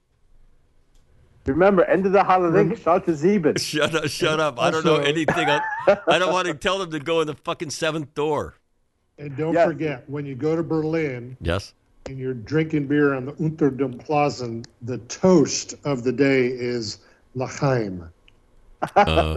Thank you. I appreciate it. Same as it is in Jerusalem. But but so Will, I mean, you were going. I mean, it's very scary actually. What you're saying about all the companies that China controls and everything, and how all these guys are, basically Will is pessimistic about their willingness to go without being the Chinese stooges, all the stuff that they'll have to live without. So what do you think? It's simply that you think about it. There are very, very few international or large companies that are independent of China. Right. And Jeff, you said luxury goods, but it's more. But also than necessities. Also necessities. Yeah. And so, let's just say Ukraine never happened, but instead it was China into Taiwan, right? So the stock market was down about 2.5%, 3% last week, and it bumped up and down and around. And this thing with Ukraine has really had no impact on it. The stock market would be down 50%. And people say, well, what do I give a shit about it? Well, how many people have got an IRA? You're invested in it. And the second thing is, I don't know how much U.S. debt the Russians hold, probably not a lot. The Chinese hold $2.5–3 trillion in U.S. debt. The financial underpinning of the United States is just so tied to China. And, well, how much of a big deal is that? Well, it's a big fucking deal. Yeah, we prove it when the financial world gets upside down, everything goes bad. People's health outcomes. How do you plan to have a normal life where you buy a house and send your kids to college and retire to fucking Fort Myers, Florida, right? And how do we disentangle from China without blowing ourselves up? No one person planned how to get us to where we are. Right. No one person can plan to get us out of this. It will take a certain consensus, but that consensus is really fighting uphill. How much of a degradation of return on your investment are you willing to take over the next 20 years for the U.S. to return to some manufacturing prowess, even if it can? So it's a daunting task. I mean, it always intrigued me about. I remember watching the movie Casino, right? And they're talking about these Chinese whales, whales like big gamblers coming in. Like, are these from communist China? Are they from, you know what I'm saying? Remember, This is in like the early 80s, mid 80s and stuff, and I'm like, where are these guys coming from? I thought China's like Mao, Cultural Revolution. Apparently after Mao, they have a new, and there are Chinese millionaires who got gazillions of dollars, who are coming in and out of the United States. And sometimes I guess they piss off the Chinese Politburo, or that's what they call it. But and these guys disappear for a while. Like, what was that guy's name? I can't remember. But it was just recently. A guy disappeared for like a year. Jack Ma. Yes. Yeah. Okay. And Jack Ma. So, yeah. Mao's a different dude. Yeah. Jack Ma. Yeah, Ma. That's it. It was Ma. You missed my proper Chinese pronunciation. No, I think you still had your Arabic going. Sprechen Sie Deutsch, room 7? Majnun. Yes. Boris der Bahnhof. You're going to Germany, man. You got Boris der Bahnhof. I've got here's an email question. Mac, interested in the Mensa brothers compare and contrast between General Kellogg's assessment, Russians are on their heels, versus Colonel Doug McGregor, Ukrainians should give up. Yes. Did you guys see both of those? And yes. What would you, William? You're shaking your head in utter disgust. If I read your, I didn't see any of it because I don't watch the fucking news, and I don't know what those two jackasses know, right? Well, and they're both smart guys, but what are their sources? Yes. It pains me when these guys get on TV and talk that way, as if they've got some singular insight. And maybe they're just smarter than me. But anyone who's watching TV news, you are being propagandized, pure and simple. Yeah. You see an image, and it drives the narrative. And now we've got people out there driving the narrative. Why would anyone tell the Ukrainians to give up?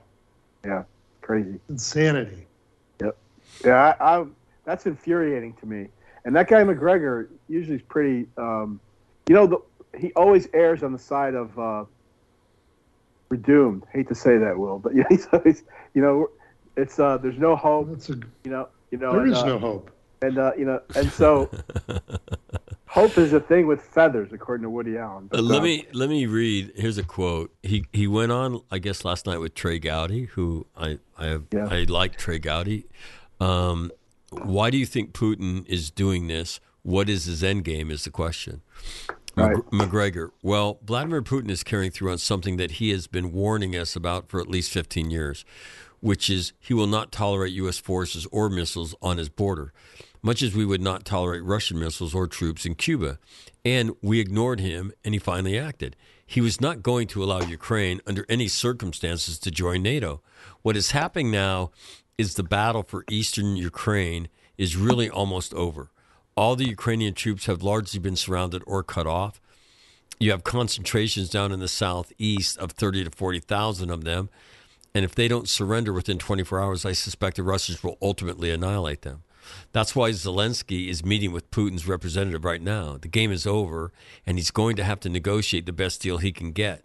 And we've already told him, the President of the United States has said, if he opts for neutrality for Ukraine, we will back him. And I think Vladimir Putin will do that for Western Ukraine. This is Ukraine beyond the Dnieper River. But behind it in the east, where he is now, I'm not sure what he has planned there, whether he forms another republic, annexes it into Russia, because historically it has been Russia, but the territory in the West Ukraine is not. He knows that, and he is happy to live with that as a neutral state. And then McGregor goes on to say, we need to stop encouraging the Ukrainians to die. So that's his quote. So Jeffrey? That's all conjecture, I think, a lot of it. And that, as far as historically, you could say that about every country from Poland, into Russia and Latvia and Estonia. They all used to belong to somebody else, but they don't choose to belong to somebody else now. And one clue that they don't choose to belong to somebody else now is when you got 60-year-old grandmothers getting AKs and going out in the street to fight the guys who are coming in. So I would disagree with Colonel McGregor about as you guys eloquently brought out, just because you're encircled or even cut off doesn't necessarily mean you lost yet, And the other thing is, Putin might not be the iron fist that he thinks he is. I mean, if one guy can can give up within himself and say, I can't get everything I was trying to get, I got to make a deal, then anyone can. And right now, everybody's leaning on this guy Putin, where he thought everyone's going to be leaning on Zelensky. And really, there's only a couple jerks who are leaning on Zelensky. Putin's one, and guys like this McGregor are another one. Yeah, and there's been pretty strong rebuttals to Colonel McGregor. Jennifer Griffin is Fox's correspondent at the Pentagon. Quote, she came on after he did last night. I just heard your last guess, and I feel like I need to correct some of the things that Colonel Doug McGregor just said. I am not sure 10 minutes is enough time to do so because there are so many distortions of what he just said, and I'm talking about the West and NATO vilifying Putin and sounding like an apologist for Putin, right? And then she went on to take on his factual, right, representations that that these military formations were done, right? They may be encircled, but they are not done fighting. And so, which corresponds to what we would say. So anyway. Yeah, I would also say, how does the U.S. go in and tell Zelensky to cede territory to Russia and we back up the rest? That is an absolute echo of Munich. Right? Yeah. Yes, exactly it is. Good point. Hold on. We need a footnote. Could you footnote Munich, Will? So that's when Chamberlain went and gave up Czechoslovakia to Hitler to say there's peace in our time. So he validated Hitler's crossing of the border and taking possession. But you remember, Will, international norm. But remember, Will, he agreed to about half of that territory, and Hitler just took the rest, and they ignored it. Yeah. So, because that's what happens. That's what happens when you get bullied. The bully, he don't stop bullying there's no deal that he's going to go by. And Chamberlain was so weak, he didn't even say anything about it. The only one who said anything about it was half-drunk Winston Churchill. Half-drunk, big hero, very eloquent Winston Churchill. Half-drunk? Well, yeah, he's poor. He wasn't prime minister yet. Yeah, it was only like 1,300. He wasn't fully drunk. It was only 1,300 in the afternoon. Which is when he truly did his best work, uninhibited, right? As he was when fully drunk. Tim, you've been very penchant, and you got your hands clasped in front of your nose. Yeah. Well, no, I get very. There seems to be within the media government complex lots of people who tell you what common sense is, such as the Ukrainians are just sacrificing themselves against this immovable great object that they can't possibly battle. That's flat out fucking un-American, and why listening to the news, as Will was saying earlier, listening to any discussion on the news is pointless because they are absolutely batshit crazy and don't know what they're talking about. As Unless, long of course, as you're listening to All Marine Radio. Yeah, Thank you. That's exactly right. We're not quite that shit. No, We are the bastion of sanity, right? Yeah, and I think yeah, we've all been proven fucking correct that the shit we've said is fucking true. No, we're remarkably consistent on that thing. But the fact that anybody would even say that, we don't know what the shape of the Ukrainian army is, but it's got to stay in existence in order to survive. And that's the whole battle. It's just like our Revolutionary War. It's just he's like Washington's army. As long as they're out there, they're not losing. That's number one. Number two is we don't know what the morale of the Russian troops are. What we know is about he's not put maybe 40% of the forces he had lined up. He's got more forces to throw into this thing if that's the way he wants to go. And this could be, as Jeff was saying yesterday, it's only day 5, now day 6. This ain't over. It's not even close to over. But as long as it goes on, the longer it goes on, the worse it is for Russia and indirectly for China. One thing that jumped out at me too is, and again, I checked on it because you hear things on the news, and sometimes you don't believe. So I hear that the Russians don't fight at night, and I also hear they're still doing the 2-year conscript thing, and I'm thinking, why the fuck would they still keep doing that once the Soviet Union, the Soviets, and apparently now the Russians are more afraid of their men than afraid for their men. You know what I mean? And so consequently, they keep them weak and not very effective until they think they need them, and they just rely on numbers.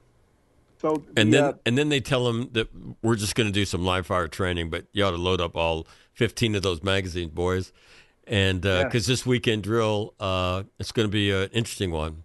And I don't know if that story is fucking true. Okay, but if it is. What the fuck, man? But apparently the night vision thing is very the night vision capability is only among small units, special units like the Spetsnaz guys and stuff.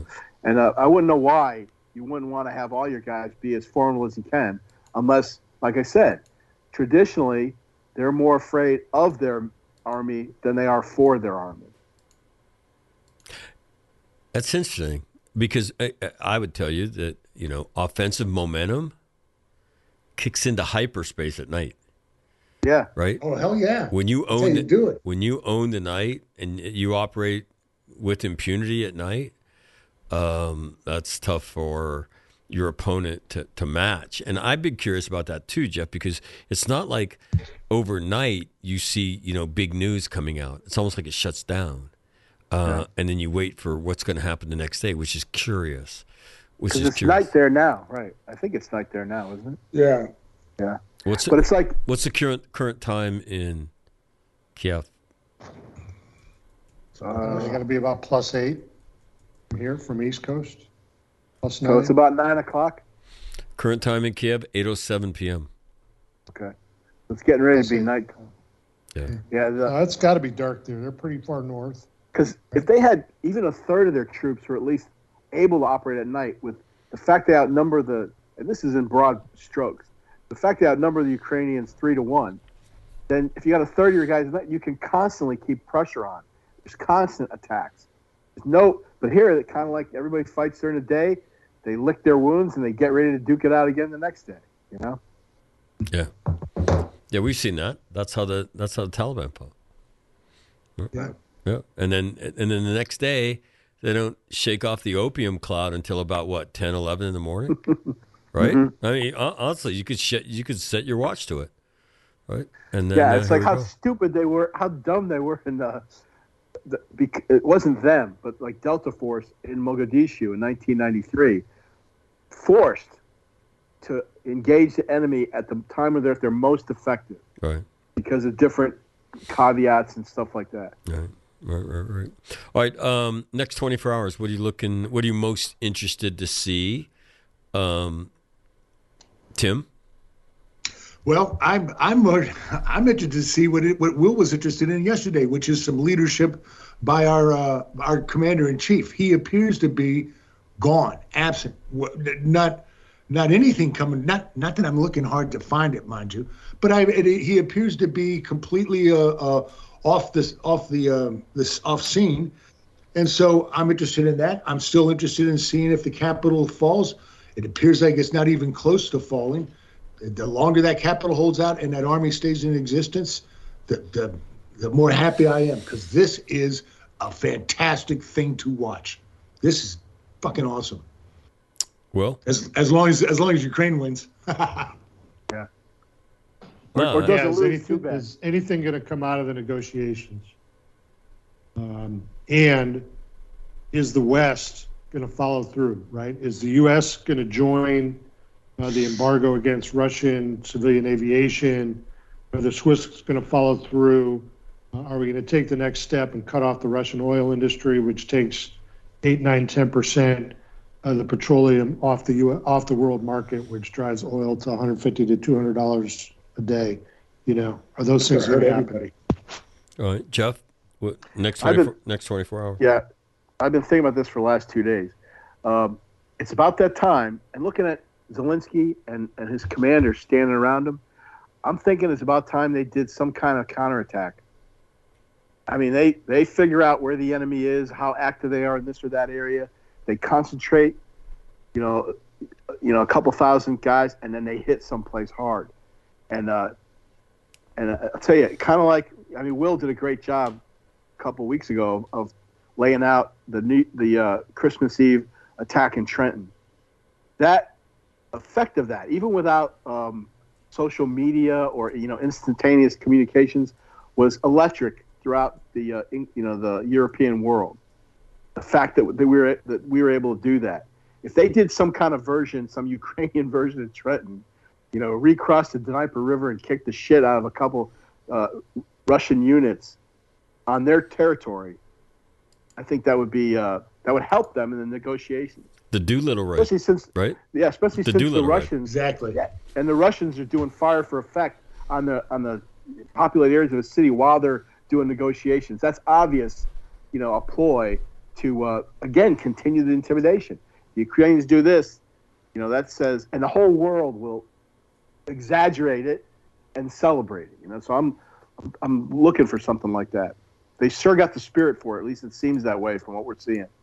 Yeah. How about some event in Moscow? Oh, you mean like a terrorist attack? Right. No, just go after. It's a war. It's a war. It's a war now, right? I mean, yeah. So what else are you going to do? Invade my country? Yeah. To me, I'm interested. In fact, there's a few articles here. If you Google the word oligarch, OLIGARCH, 2 Russian oligarchs call for end of Ukraine invasion, right? And then you see an opinion piece in the Wall Street Journal, right? The oligarchs start to squeal. Vladimir Putin's posse of billionaire may have their assets seized, right? And I want to say the last little piece of it is Roman Abramovich handed control over his Chelsea soccer club to a foundation, perhaps for fear it might be seized if he controls it. The pro-Putin Russian television personality Vladimir Solyev complained Friday about sanctions that might block access to his property near Italy's Lake Como. Quote, "Is this the Iron Curtain?" he said. ? The Wall Street Journal ends with this. Ask your Kremlin keeper, sir. If you benefit from a regime that invades and murders free people, you shouldn't be able to enjoy the fruits of that freedom. So I'm kind of curious to see, as Will said, the follow-through on this, the economic follow-through and all these things. And because that's what puts true pressure when this thing, again, I do not believe the Ukrainians will cave.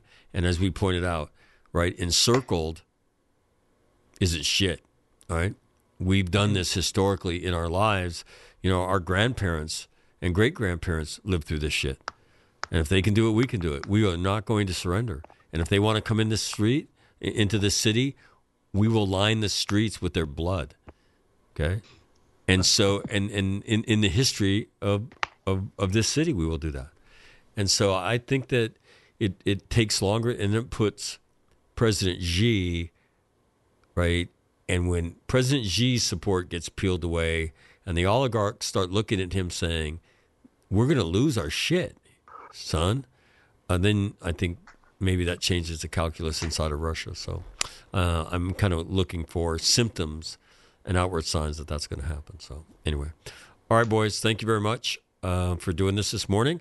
And Jeffrey, you're on your best behavior today. I'm very impressed. Thank you. Yeah, and obviously, it's obvious that your relatives are listening in volume. So well done. They are listening.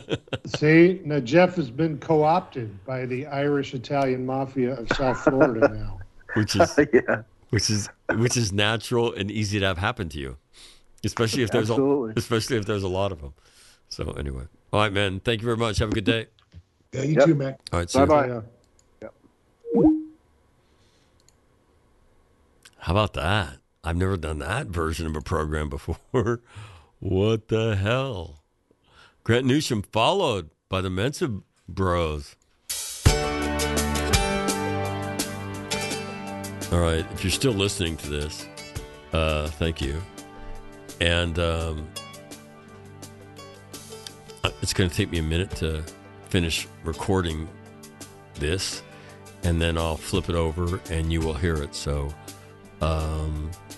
let me wind down the audio. And then in the first part of this, Grant Newsham talked about, really some historic stuff.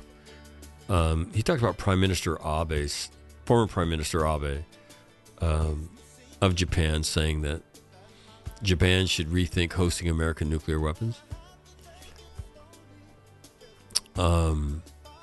Which you're hearing that and you're like, what did he just say? And that this whole concept of strategic ambiguity Japan's strategic ambiguity relative to Taiwan should be a thing of the past. We should look at the Chinese and say, we will defend Taiwan. And so, so the program starts with that. You'll hear Grant's thoughts on really, truly historical times that we live in right now. And the question is, will the United States seek to prop up Russia, or will they support Ukraine's independence and ultimately Russia's defeat in Ukraine? And I think we have a moral obligation to support Ukraine and do everything within our power, short of sending troops, right? Which means closing our airspace, dealing every blow that we can deal to Russia, to it, as an example of what the American people are about.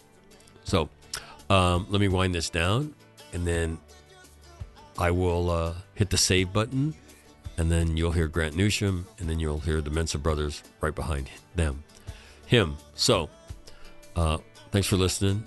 We'll kind of do a version of the same thing tomorrow. Probably not as long, or maybe it will be. I never fucking know. And but I'm geeked up. I'm headed for Germany, I think, next week.